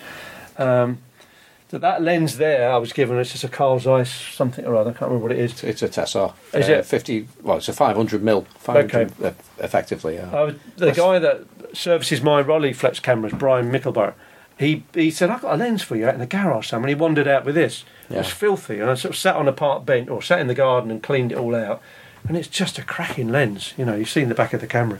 Yeah. So there you go. There's my 3 cameras. Really, that's my workhorse. Apart from my Crown Graphic, this is what I would shoot with most of the time. The Super Reflex would be outdoors from Jeff, and the new bomb camera from Max in Italy. So, and then whatever lens I choose to put in there. So, and then I could take you through to the darkroom. So through here, last time you were in, Andrew, there wasn't a door there, so I sold the car that was in there. And now this is my gallery stroke darkroom. So if we go through here. It wasn't the car from the Adams family or anything like that, was it? No, it was a beautiful Carman gear. Ah. So this is now my model's changing room. my gallery. Got a scooter to perch your models on as well. My 1957, Lambretta, and my darkroom, which is where, so it basically gives me a lot more space now to move around. That's much better, isn't it? My cameras are all up the top there. These are all my handmade cameras that I build. That's my pinhole cameras, more pinhole cameras. Stocks of film, getting a bit limited now, my Foma 400. And then over here is my workspace for large format photography, for wet plate photography. So, it's just another curio cabinet of weirdness again, and old photographic techniques and bits and bobs, really. So, and Andrew, as a darkroom aficionado, would you like to describe what you're looking at in here and what your feelings are? Because it's another incredible space, and unlike any darkroom I've ever been in. Well, it's more than a darkroom, isn't it? Really, it's just what you'd expect bolted on to what we've just seen. Really, I mean, there is a De Beer 5x4 enlarger with a condenser head on in the corner, which is Dave's main means of making a print. Yep. There's a 3D printer next to it, but we'll skip over that for the moment. Next to that is just some areas for doing things with plates, which we don't understand, but maybe we will do later. And then he's got a couple of sinks for washing, because you need sinks for washing. And what else have we got? We've got a cupboard with all sorts of things in, which are your wet plate chemicals and things, are they? it's all... Or is it for display purposes only? It's got my chemicals in it. It's also got lots of historical photography things in it, which I collect. So it's got original Ilford stereo plates that have never been opened, glass lantern plates. I've got some, just various bits of original darkroom paraphernalia that tends to find its way to me. Some developing tanks. Don't know what that is. It's beeping. This is a mobile network operator testing the emergency alert service. Oh, You got some American woman talking to you there. yeah, I had one of those the other day. It's like some kind of alert system to tell you that the world's ending or something like that. But this space here is more than a darkroom. Last time I was here, there was a car here, but now there's a Lambretta. And in Shane Balkowicz style, we have a wall full of wet plate collodion images, framed amber type, tin type pictures, which is stunning. Yeah. Many of them framed in old wooden dark slide backs and things like that, I guess. Yeah, I tend to look for plate holders to keep them. Plate holders, yeah. And then old frames. And there's your bottle of dolls that I was. That's my jar of doll sadly missing. pieces, yeah. And then we have Eric in the corner. Eric, a few Erics. Yeah, there's a few Erics knocking around. Fine figure of a specimen. She's marvellous, isn't she? So, it's a place for me to, when I'm doing workshops, we can sit and talk, discuss, drink tea.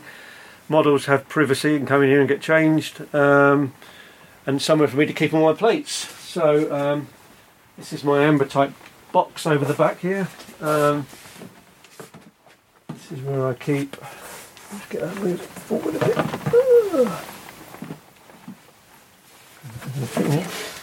This is where I keep all my plates before they get varnished. So these are my 10-8 in tin types.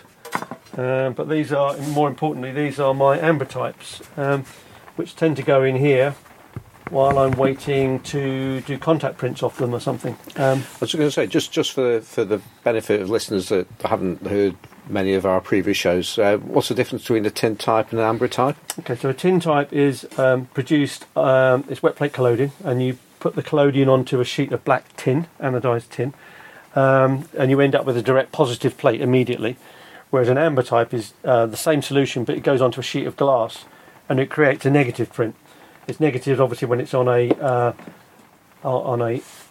light background, and when it goes onto a black background, it turns into a positive. So you can have an amber type and then put the blackness on the back to view it as a positive. That's what they would originally do. Yeah. You would just coat the back of it, and it would become positive. But I've got this cabinet where I keep all my amber types ready for contact printing. So I can do contact prints off of them, and I don't like to varnish my amber types, so that's why I keep them safe in there. And then I have a large collection of tintypes that need varnishing and ambrotypes as well from various shoots that have been going on recently. Yeah, so that's it. There's a huge box here full of 5x4 film holders, various ages, and yeah, that's it. My Devere 54. What more could you want? That's all I need really. It's my space. So yeah, lots of drying racks, lots of modifying backs because I work at different size plates. I create different size weirds things, so I create my own backs to go in the camera. That gives me all different sizes. Addition, I've now got hot water in my dark room, which is a huge help. Running Just having water is a delight. Yeah. I've never had it, but then I think for alternative processing, you got to have it. With wet plate, it's really helpful. Yeah. Over the back there, I've got my where is it? It's my Canadian ice fishing tent, which is my portable darkroom tent for wet plate collodion, which is when I'm out in the field. I can take and do stuff out there. Yeah, so it's all in here. And then there's just a series of prints, lenses. That's the biggest lens I've ever had, is that massive thing over the back there, which I want to make a van camera out of one day, or a lorry camera. That's another little project I'm working on at the moment, how I can use it. But it turned out to be that lens had fungus in it. That was out of a World War II bomber, that thing. It just weighs, and it's just insane, the weight of this lens. It's just ridiculous. Yeah, that's the big hectare, isn't it? That's the big hectare, yeah. Hectare. Yeah, it's just a ginormous thing. I had no idea why I bought it. It seemed a good idea at the time. I will do something one day with it over the years. It's a shame it's got that balsam separation on there where you got those you got fungus in there. Yeah, but where you got those, it almost looks like an impact on ice or something like that, and that's where to the. It was a gamble when I didn't. To be honest, the whole shebang cost me £40, I think. So it's worth a gamble on that price. To be honest, it would probably not be that bad if I actually had it in a van. I don't think it'd be an issue in the slightest. I mean, that's the thing. I mean, on the smaller formats, we can get obsessive about fungus and balsam separation and haze and things like that. But when you're talking large format, it just doesn't matter as much because you're using. Your image is that much larger. Those little things matter less. Especially with wet plate. If I'm going to shoot something like a 24-inch square glass plate, it doesn't really matter. And also, it's the anomalies and the weird light effects that I love. Yeah. So, to be honest, I'd probably hit it anyway with that. No, I wouldn't hit it with a hammer. But, And then here is my fridge full of chemicals, which are my Keep It Dark and Cool. That's the top line. Various bottles of varnish along this side. Plate darkener. Collodion that we'll be using today. Plate developer we'll be using. Varnish we won't be using. 8x10 X-ray film, 8x10 foamer, and then these are lovely. I've been shooting with some of these. These are expired 1940s films, which I managed to get hold of, which are quite fun to practice with. So there's enough here to keep me going for the next 20 years, I'd say, really, in here. I don't need to come out, let's be honest. And then in here this is coloured portrait waiting to be developed. And I've got a whole series of expired colour negatives up here, which I've not yet got round to actually experimenting with yet. I've even got some weird things that came with the camera, and I don't know what it is. It's got a chemical in it, but I don't know what it is. So that's half the joy of it all, isn't it? Really, and it's just. I love just being surrounded by this stuff. It's just so lovely. I mean, I love the fact that when I'm doing wet plate collodion and I'm doing ambrotypes, part of the process involves me separating egg whites and mixing it with water. And I think there's not many chances you get to use egg whites in photography. So, not these days anyway. Meringues, maybe. Meringues. And these are my deep tanks for my big. So in the bottom there are the big Kodak deep tanks, but there's too much chemicals needed for one of those, so I don't bother with those. So I'm using the other thing. So yeah, that's my studio. This is my darkroom stroke gallery. Really, there you go. Welcome. Right, now then, you've just listened to part one of the LFPP on tour at Dave Shrimpton's studio. And now we're back in our usual place, and we're back with somebody that has been very quiet for the last 90 minutes because Eric is back with us. So welcome, Eric. Because I'm not here. No. Hey, gentlemen. I use that term loosely, but with affection. How are things over on the other side of the pond? I think they're absolutely fantastic. Especially, I'm still on the buzz from being with Dave. That was an absolutely incredible day we had. I would say you're on a buzz for actually like being with people. How weird. I mean, I don't know what it's like over there, but over here it's really, really, it just feels surreal to actually walk out of your place. Not just walk out of your place, but like go somewhere where there's other people. And they're not even necessarily socially distanced. It feels both bizarre and dangerous and surreal. Like it's funny you should mention that because about a week and a half ago, I went on a photo walk that was organised by Paul from Analog Wonderland, and the walk was in Oxford. And loads of people turned up. In fact, there was a limit on how many people could turn up for it, legally speaking. And I think we bounced off that limit. And it was a really odd thing. And what was also interesting about it is there were a couple of guys from the Sunday 16 podcast. There was Aid and Graham, and they made a whole show on just about how odd it was to actually be with people. And you're absolutely right. It is odd, but it's brilliant. It's absolutely fantastic to actually be able to speak to people again.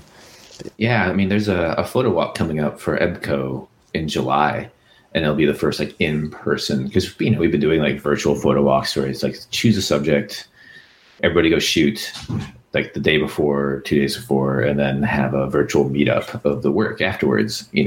And that's all fine and good and whatever, but it's not the same. So it'll be because EBCO photo. I don't know about you guys, but like our photo walks inevitably end up at a bar.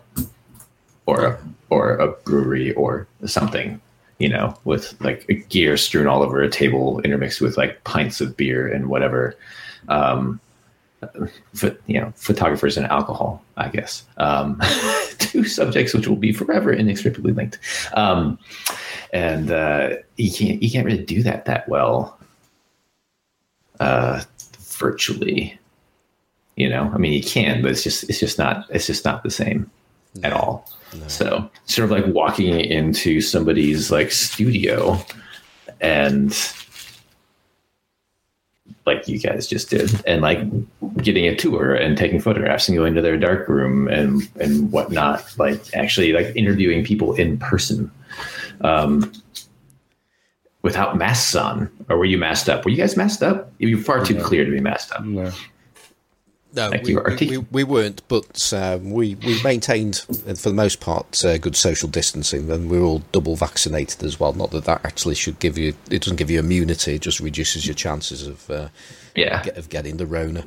Totally, the Rona. Well, but I mean, I have to ask, like, is his studio, I mean, there's descriptions of it and like the occasional photos on his Instagram, but is it as just completely off the hook? Like I watched, I mean, I'm a fan, right, of you two, but also of him. And like his studio just seems like a playground of just props and, he's got, obviously, well, he has me. He has a bald, naked, no hair me, with a very manly chest. Andrew. Which Andrew apparently can't keep his hands off of. But like there's... Not just the chest either. Okay. I feel violated. We're stopping there. But with like just props galore. Like how big is that space? Well, I would say that as soon as you asked that question, you've not actually been listening to the last hour and a half of this podcast, have you?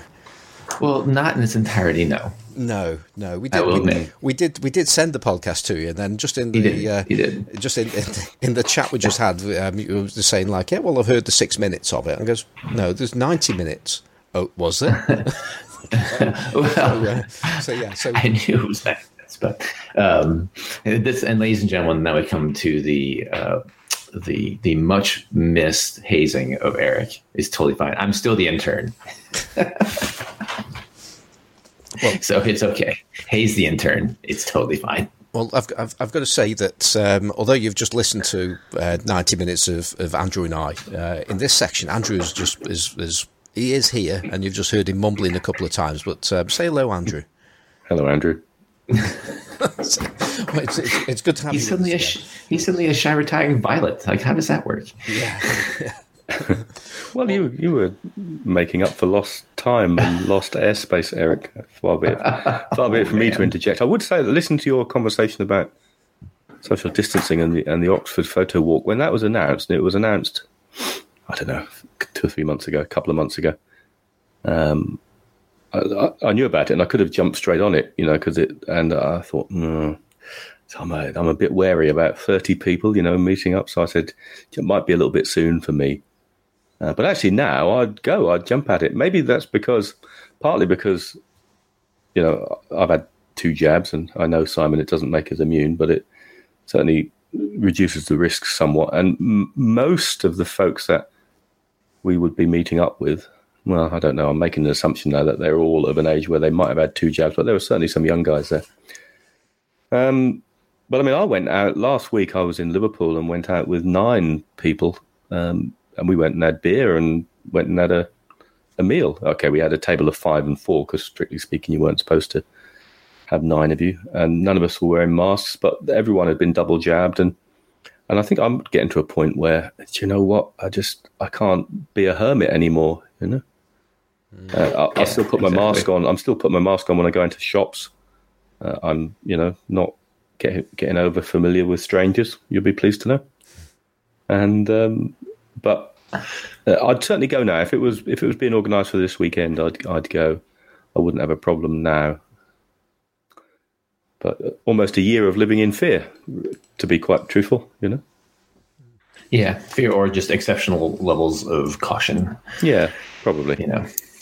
As the case may be. And yeah, when you see people inside stores without masks, it's still like just uncomfortable. Like, what are you doing? I don't know. I'm exempt. I've got a card that says I'm exempt. Look, not me. That's what they do.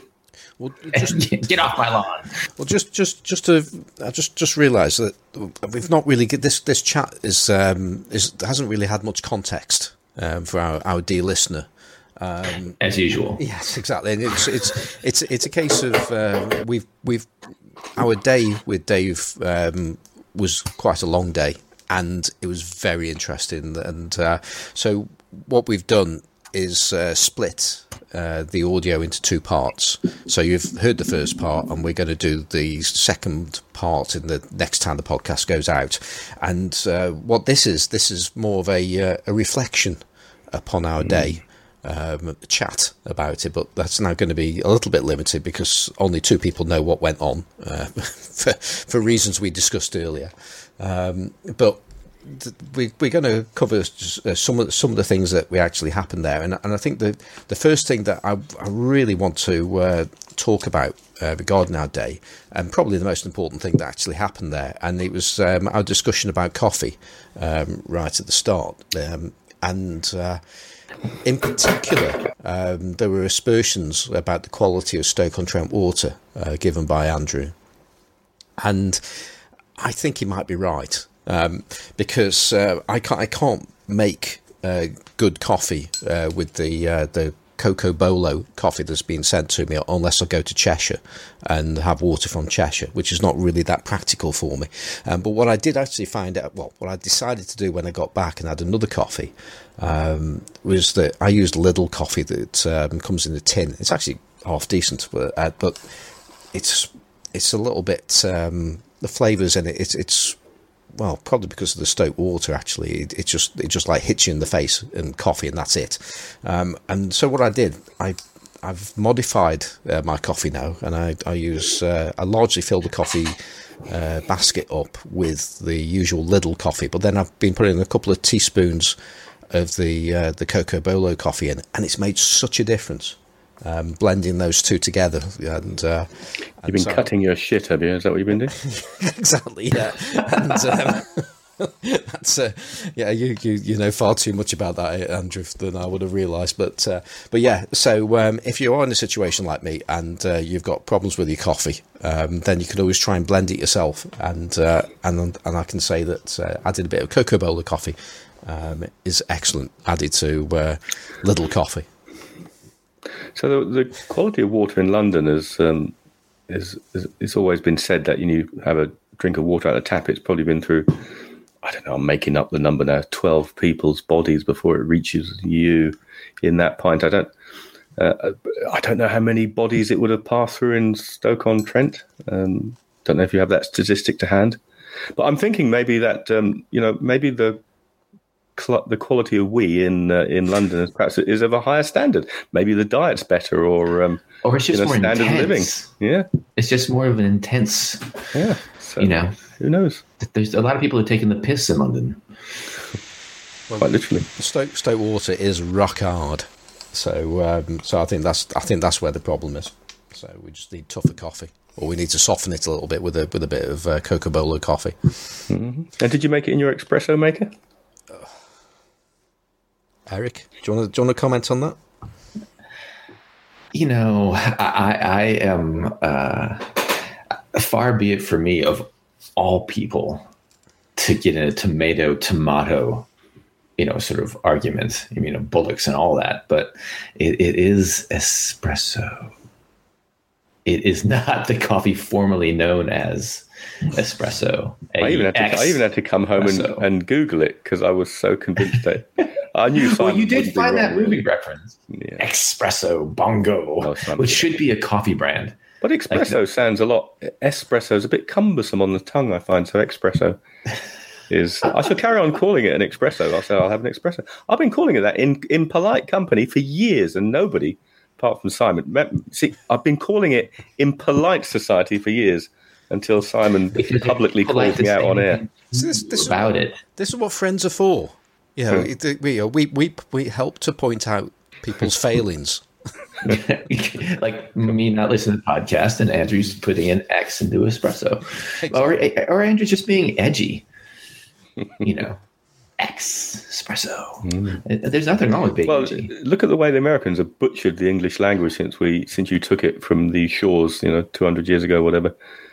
William Shakespeare, look at how he made words up and changed words and spelt words. Words were spelt differently for generations until they were, gradually standardized, weren't they?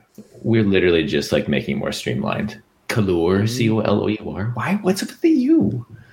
Like, I don't. Color, C-O-L-O-R. It works fine. Mm-hmm. So how do you explain missile there's an I? Well, there's two I's in there. As opposed to missile. Exactly, yeah. What's that all about? Missile. It's like mistletoe. Yeah. But you're going to send a missile over to Iraq. Exactly. Yeah. Sadly, we did do a lot of that. Yeah. And I'm going to put some oregano in my pasta dish. Oregano. Or, is that an herb or a herb?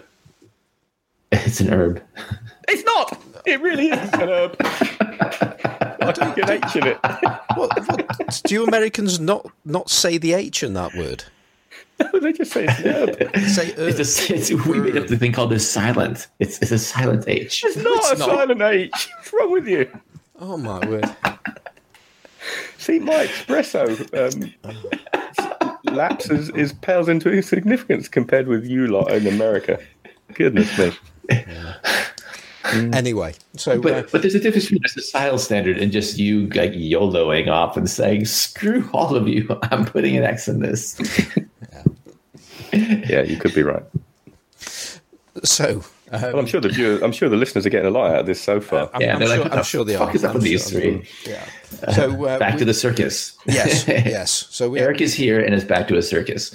But you asked the question earlier about Dave's studio. And it's like a playground. It's truly incredible. I mean, when we were chatting there, Andrew was started off doing I don't know if he did it twice, but he was live streaming to our Facebook group, and it's not difficult to see why, because you walk in there and you're almost overwhelmed with things. Okay, so now I get to interview you two about like your experience there. For each of you, what was your single favorite, like mind-blowing prop that he has to photograph? Like he's got all this cool shit. What was the one thing you were like, what is that? I'm tempted to say like, the reindeer bells were interesting, but that was because he bought them by accident on when his finger slipped on an auction. The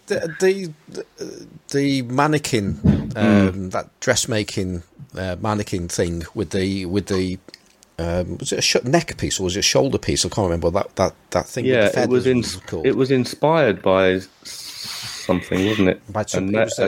Made by that lady who makes things. That's right. That's really well explained. And fortunately, Dave explained that earlier in the podcast, so we won't have to. Thanks, Dave.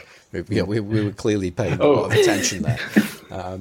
But there'll be a quiz later, listeners, so you can explain it better than we do. Yeah, but it was David already got this thing out, and it was like it was already lit as soon as you walked in the room. So and his two giant cameras were trained upon it, and just that as an experience to look through, to really large screens on the ground glass. And see this thing that just looked macabre. It was just incredible, and just seeing how. I mean, you obviously we used to seeing things in focus and then things dropping out of focus quickly, especially with relatively fast lenses. But again, it was otherworldly when you're actually looking at this and you could walk around the screen because it was nice and the ground glass screen. It was quite dim where the cameras were. Mm-hmm. And it just looked real inside. It must have been like the first time that people went to the cinema and saw a train coming towards them, and they ran out. They got out of the seats because they thought they were going to get run over by a train. It was a similar kind of experience for me. I was thinking, I've seen this kind of thing before loads of times, but somehow this was just completely different again. It was just taking things to a whole new level. And Andrew. I was taken by lots of things. It wasn't really a prop that I could see myself using, but I was struck by the dolls' heads that were hanging from the ceiling upside down by a noose. I was struck by those, and but I think Dave's stuffed armchair that I ended up, spoiler alert, photographing him on in part 2 of this podcast, which we'll talk about some other time. He's got this stuffed armchair. And I think why it's poignant for Dave is, first of all, it's a great stuffed armchair, and all the stuffing's coming out of it, leather thing it is. But he's got a photograph of his late mother that he managed, and I don't think his mother really wanted her photograph made at all. And she's in this armchair, and I think that's a great prop to have in his studio. But it's a centerpiece. But everything in there, Eric, is just mind-blowing. As you haven't listened to the podcast, I'm presuming you haven't watched the live Facebook streams. That's the only reason I knew you guys were doing it, is because I saw Andrew Bartram is streaming, and they're like, we're making a podcast. I was like, oh, thanks for letting me know. For rubbing thanks for letting me know, to be able to even just like come in on the phone and watch vicariously as you do it. No, thanks a lot. I actually think I messaged you. I was like, wait, we're doing a podcast? Like, oh, they're doing a podcast. Not you. Right. But regardless of that, it makes sense because I'm not there. I mean, I was down the street 3 miles, apparently, unbeknownst to me. Well, your stand-in did a great job. Did a bang-up job. But it beggars the question, like, so is he? Because I won't say he's an, I don't want to be like ageist or whatnot, but but he's a slightly older gentleman. But we're not really sure how old he is. He's probably he's eternal. Timeless. He's eternal. Yeah, he's timeless. But his work has a massive amount of variety. Like, he seems to be constantly sort of playing with different things, different styles. I did notice there is one, like, I don't know if you guys mentioned it out there. There's one outdoor spot where like the branches are overlapping over a path or whatever. The lane. That's the lane. His favorite like portrait location because the branches just lend themselves to a swarthy bokeh, in and of It's themselves. at the back of his house, and I was most disappointed because we were going to photograph Simon naked with a wig on and a skull across his nether regions with a pair of angel's wings on. You didn't tell me about that. I would be both Sitting in a pram. terrified and intrigued by this. I don't know. Well, that's a showstopper. Hold on. Let me get past that visualization. Thank you, Andrew, for that. Yeah, that's just outside his house, so that little lane. But the weather was rubbish while we were there. Okay. So we did everything inside. But he's a latecomer to photography per se, right? Like within the last 5 or 6 years. I'm going to say that, but and he's told me probably more than once, but I can't actually remember. He may have even said it in the podcast, but I can't remember that either. But yeah, relatively, isn't he, Simon? Relatively new to all this. But your point about is we were chatting earlier about it. He's very experimental, and you look around is whether it be his house or in the studio. There's lots of his work around, and there's it's different in style in genre, and experimental is definitely a word for some of his work as well. I mean, there was one photograph I don't think we talked about it on the podcast. I'm not sure, but there were like two photographs overlapping. I think there was I don't know if there was a tintype base and then there was an ambrotype in the front of it. And depending on the way that the light would fall upon it, you would see one or two, or the photograph will come together, which was pretty impressive. Yeah, actually, we can see it on his Instagram. He's holding them by hand, and sort of playing around with it. It's called Both Worlds, yeah, it is really, really, really, really cool. I was also, when we had a tour around the back end of his house, because we were recording in his kitchen, and then I think Simon stopped the recording and we had a wander through into his sort of you'd imagine a Victorian conservatory, and more things in there. And that's where he showed us his stereo. He's got now a love of stereoscopic photography, so he's got this beautiful little French stereographic camera, and he's got boxes of stereo plates that he's bought, and he's got one of those viewers, wooden viewers. Jason Lane just recently got one of those dry plate stereo cameras, French ones. They're really cool. Yeah, he's used it and got some great results. But he goes down these little rabbit holes, but he pursues them and pushes them and makes these wonderful developments. I mean, he loves Instax and, Polaroid type things. And, he'd go away and he came back with his RB with his Instax back on it, Which would be with the Instax RB back, which we talked about previously. Mm-hmm. Actually, did you and Ethan over at Cameradactyl / the Homemade Camera Podcast is going to be releasing a 4x5 and 8x10 film back that essentially is a built-in film development tray as well, so you can sort of do quasi paper negative or paper positive depending on how you want to do it. Instant shots as well, which is I think people are revisiting that whole, Well, that's like if you don't want to build an Afghan camera, box camera, you could do that.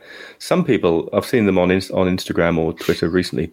A guy had set up, I forget who it was, a guy had set up his large format camera in the street in his lunchtime. I think NASA in Simply Oxford as well used to do similar things.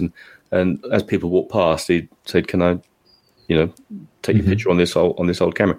Well, imagine doing that, but then to be able to, with a RB or something, or a 4x5 camera, then squirting some chemicals in with a little syringe or something, and then having a print says, "There you go, take this home, shake it like a Polaroid." Yeah, or like, sorry, this is wet, but you can take it home with you, and it'll dry eventually. Yeah, hold it by the edges and blow on it. Yeah, I actually saw some guy who he took an Intrepid 4x5. and just sort of built a box around the ass end and turned it into an Afghan camera. Yeah. And I was like, oh, well, okay. That's a way to do it. There's a lady, sorry, Simon, there's a lady in Leicester, I think, who's Jimmy Hickford. I don't know. I feel we've talked about this recently, but maybe it was when we were at Dave's house. I think she's called Afghan Camera Lady or something. Jimmy Hickford bumped into her, and she's out in the streets doing Afghan type work. Maybe we should chat with her at some point. Well, and there's a dude in France who's making beautiful brand new Afghan cameras. His workshop is awesome, and they're really gorgeous. Like, they're completely bespoke, high end, beautiful, beautiful, beautiful Afghan cameras. They're just like, individually made, hand numbered, the whole shoot and match. Every single one is unique and distinct. And they're very nice. Has Dave meandered into Afghan cameras too, since he has literally everything else? No, I'm surprised he hasn't, really. I was going to say, that's the next thing. Yeah, there's definitely time for it. Actually, just Dave, if you're listening, Afghan cameras. We were sort of heading away from what we were talking about here, but you just mentioned about this camera that this back that Ethan's developing there, which is now intriguing me.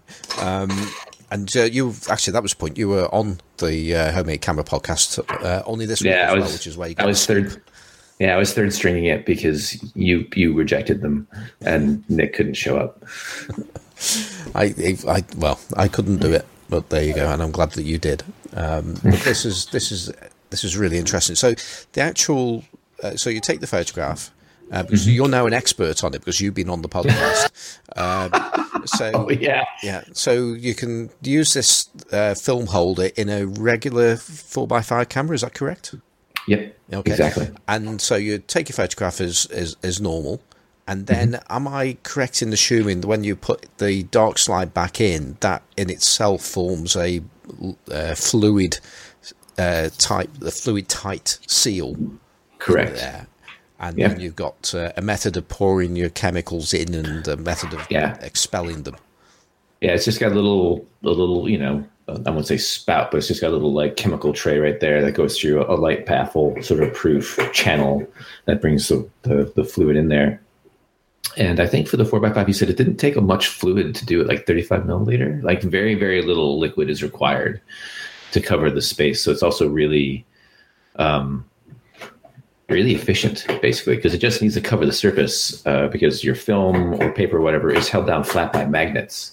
So you don't have to like fill the whole chamber with fluid. You just need to have a layer that's big enough to go back and forth with. Interesting. When you read, because I've been getting into rotary development of film, I've been reading around the minimum quantities of active ingredient, and for a single sheet of 4x5 film, opinions vary. I think if you read the Darkroom Cookbook, he talks about maybe 50 mils. Other people say 80 mils per sheet, so somewhere around there. So that's quite a low figure. So, and I think it works, I guess. I think it was mostly based off of shooting like RC paper or Ilford paper. And paper is a different beast. Yeah.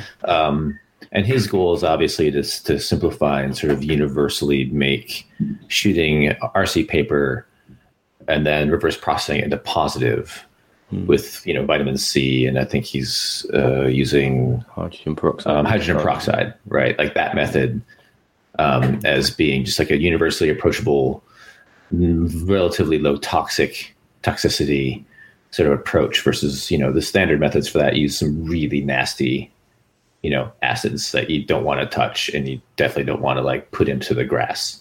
Right. So that's kind of what he's after. It's a fascinating beast. I think it's super cool. I'm glad he's doing it. I'll probably buy one. Don't know how I'll use it in the field because again, you have to figure out where that print is going to dry in a dust-free, not going to stick to everything sort of way. But he's hell bent on doing that up to 20 by 24. To replace the old 20 by 24 Polaroid, which is now long gone, right?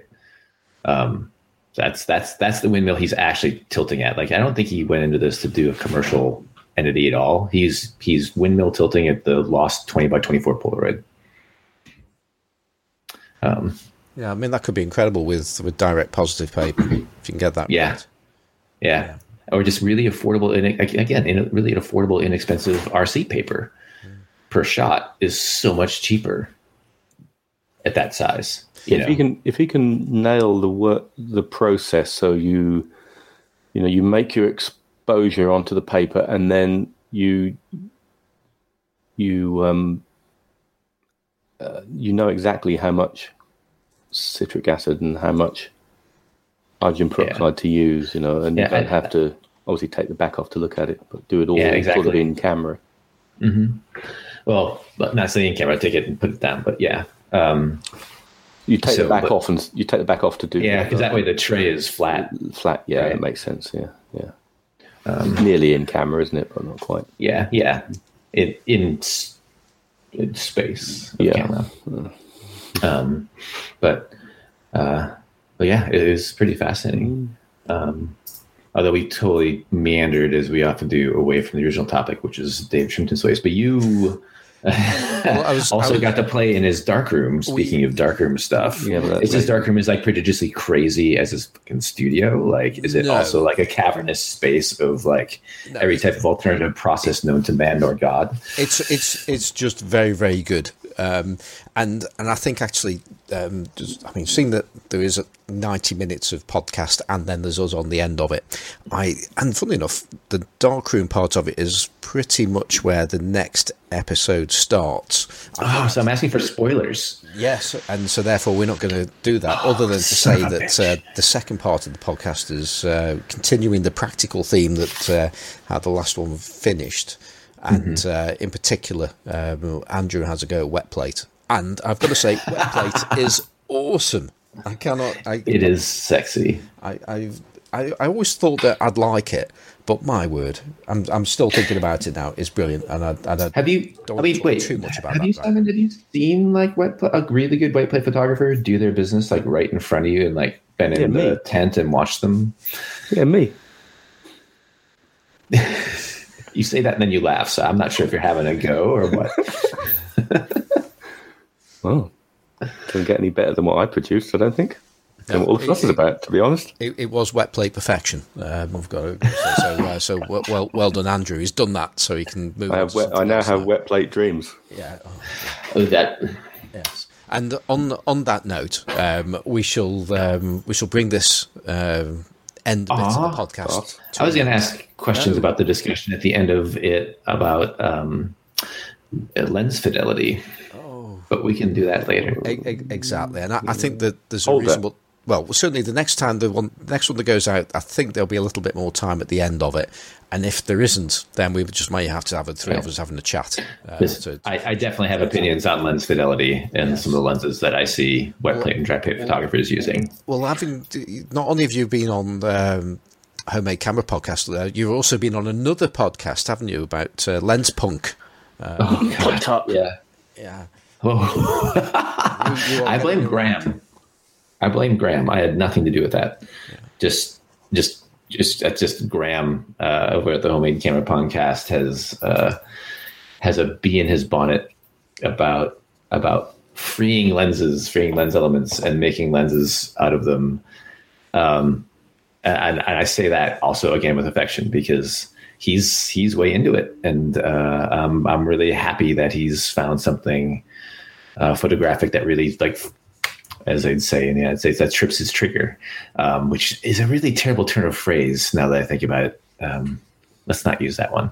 But yeah, he's all about building lenses now with like scavenged lens elements and all sorts of stuff. It's really fun to see somebody with just that much enthusiasm. He's doing some good stuff with them as well. I mean, he is. I follow me on Instagram. I really like the kind of things he's doing. He's sort of making me think I should be having a go at this. I mean, I almost had to go at it when, in the first throes of enthusiasm, when you came on board with us, and somehow I was too busy to do it, and now it seems to be happening again to me where I want to do this again.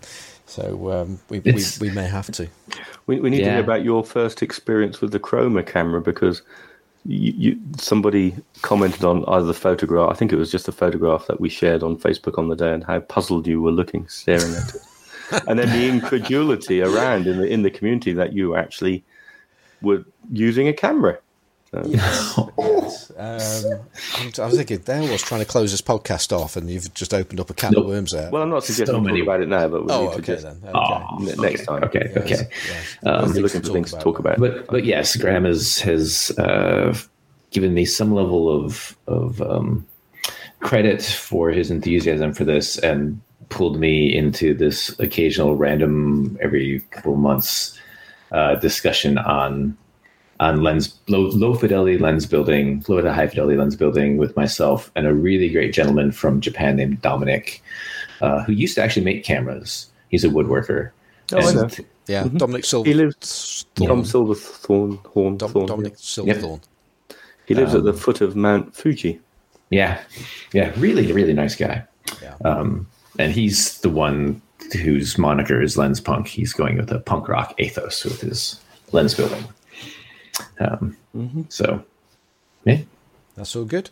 So we'll be back next time with part 2 of our trip to see Dave Shrimpton. And in the meantime... I swear to God, I'll listen to both of them. yeah, definitely, yes. And, so that's pretty much it for us. You already heard Dave talking about the places where you can see his work. And I'll quickly go over them again, or at least 2 of them. At least Dave's on Instagram as Dave_Shrimpton, Dave_Shrimpton, and he also has a website which is daveshrimpton.co.uk. Urge you to have a look at both of those because he's ace. It's as simple as that. Actually, a friend of mine, as we speak, as we're recording, is actually doing a workshop with Dave at this moment. He's doing a 2-day workshop, and he's there right now, although I guess he's probably finished his day now. But I chatted to him via Facebook last night, and he was absolutely blown away by it. Dude, that would be so much fun. Yeah. Well, I'm hoping he's going to come back and be so blown away by it, he's actually going to do some wet plate himself and bring it back to the 6 times dark room, and then we can all have a play with it. Because I want to do it again. Well, you haven't done it first time yet.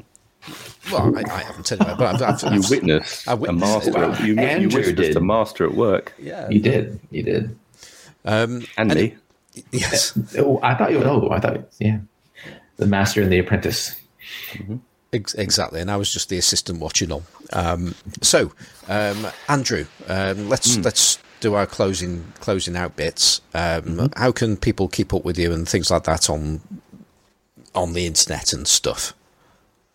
I'm mostly Warboys Snapper on Twittery worlds and Facebook, probably. I don't know, but you can find me in the Large Format Photography Podcast Facebook group, Making People Experts, which seem to ruffle a few feathers, but we won't go there.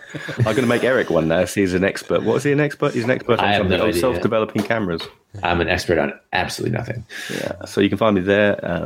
Lensless Podcast is back up and running, so we're every 2 weeks. You can catch me on the Lensless Podcast. Every 2 weeks? Are you promising 2 weeks? Yeah. Are you committing? Well, not this week. We should have been up. I think we should have been up this week or next week, but that's right, 4th of July. There's some weird holiday that you Americans have, so we can't record. We're stuck for Sundays, really, so it's going to be the 20th, I think, when we're back. Got some great guests. Want me to fill in there on 4th of July for whoever it was, the guy who can't? I mean, I'm happy to. I'm a podcast tart, so you can tart me in. That's the thought. I know Corey, my co-host, did say, "Do you want to just do it?" I said, "That's all right. Wait for you to come back." So we're back every 2 weeks. So there we go. Eric, where can we? If someone wants to send a letter to the show, an email to the show, where would they send an email to? Now I'm stuck because I always want to append a "the" to the front, and I don't think there's a "the" in the front. So large format photography podcast @gmail.com. Mm-hmm. That's right. And we do actually have a few emails that we need to go over. So at some point we'll catch up with those. And also we'll catch up with coffee donations as well, because we've had a few since we haven't been on for ages. So I think including some that aren't actually coffee. Yes. Although the actual coffee is pretty awesome, I have to say. It is. That's done really well for us, definitely. So Eric, how can people keep up with you on internet-wise? Internet-wise, I say so. Lately, it's just been mostly my day job, but that's Eric H. Matthew at Gmail, not Gmail. Ooh, that is my email address if you really want to harass me, but it's Eric H. Matthew on Instagram. What's your phone number, Eric? No, bad Andrew. I mean, I'll give it to you, Andrew. You can call me anytime, but okay. But that's pretty much it. I'm starting to do some work in some project that isn't large format, but I'll start posting there somewhat shortly on things that aren't bunny related. Crazy. Okay, and I'm on Twitter as Simon4. I'm on Instagram as Simon Forster Photographic, which is also the name of my website. And I've actually started to make lens boards for people, custom boards. Beautiful. That bespoke deep-seated one. God, must have been a long print to like do a board thick enough for that freaking lens, but it's very nice. I think it was about 4.5 hours. That's less than I thought. Yeah. Okay. But that was actually the fourth one I had actually done because the others failed for various reasons. Are you talking about my one or the one you made for yours, Andrew? Yeah. The one for the bomb camera. That's because it's a solid chunk of plastic, isn't it? That cone bit.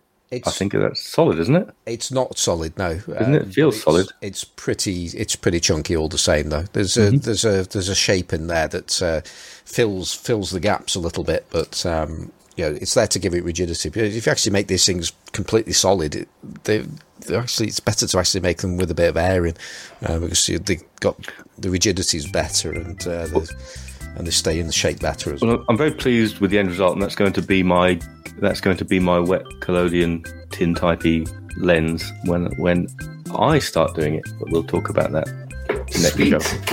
Yes. So that's just about it. We are going to do shout outs, but it'll take us too long, so we'll do shout outs next time maybe. To Dave Shrimpton. We'll shout out to Dave Shrimpton because he's 8. Hell yeah.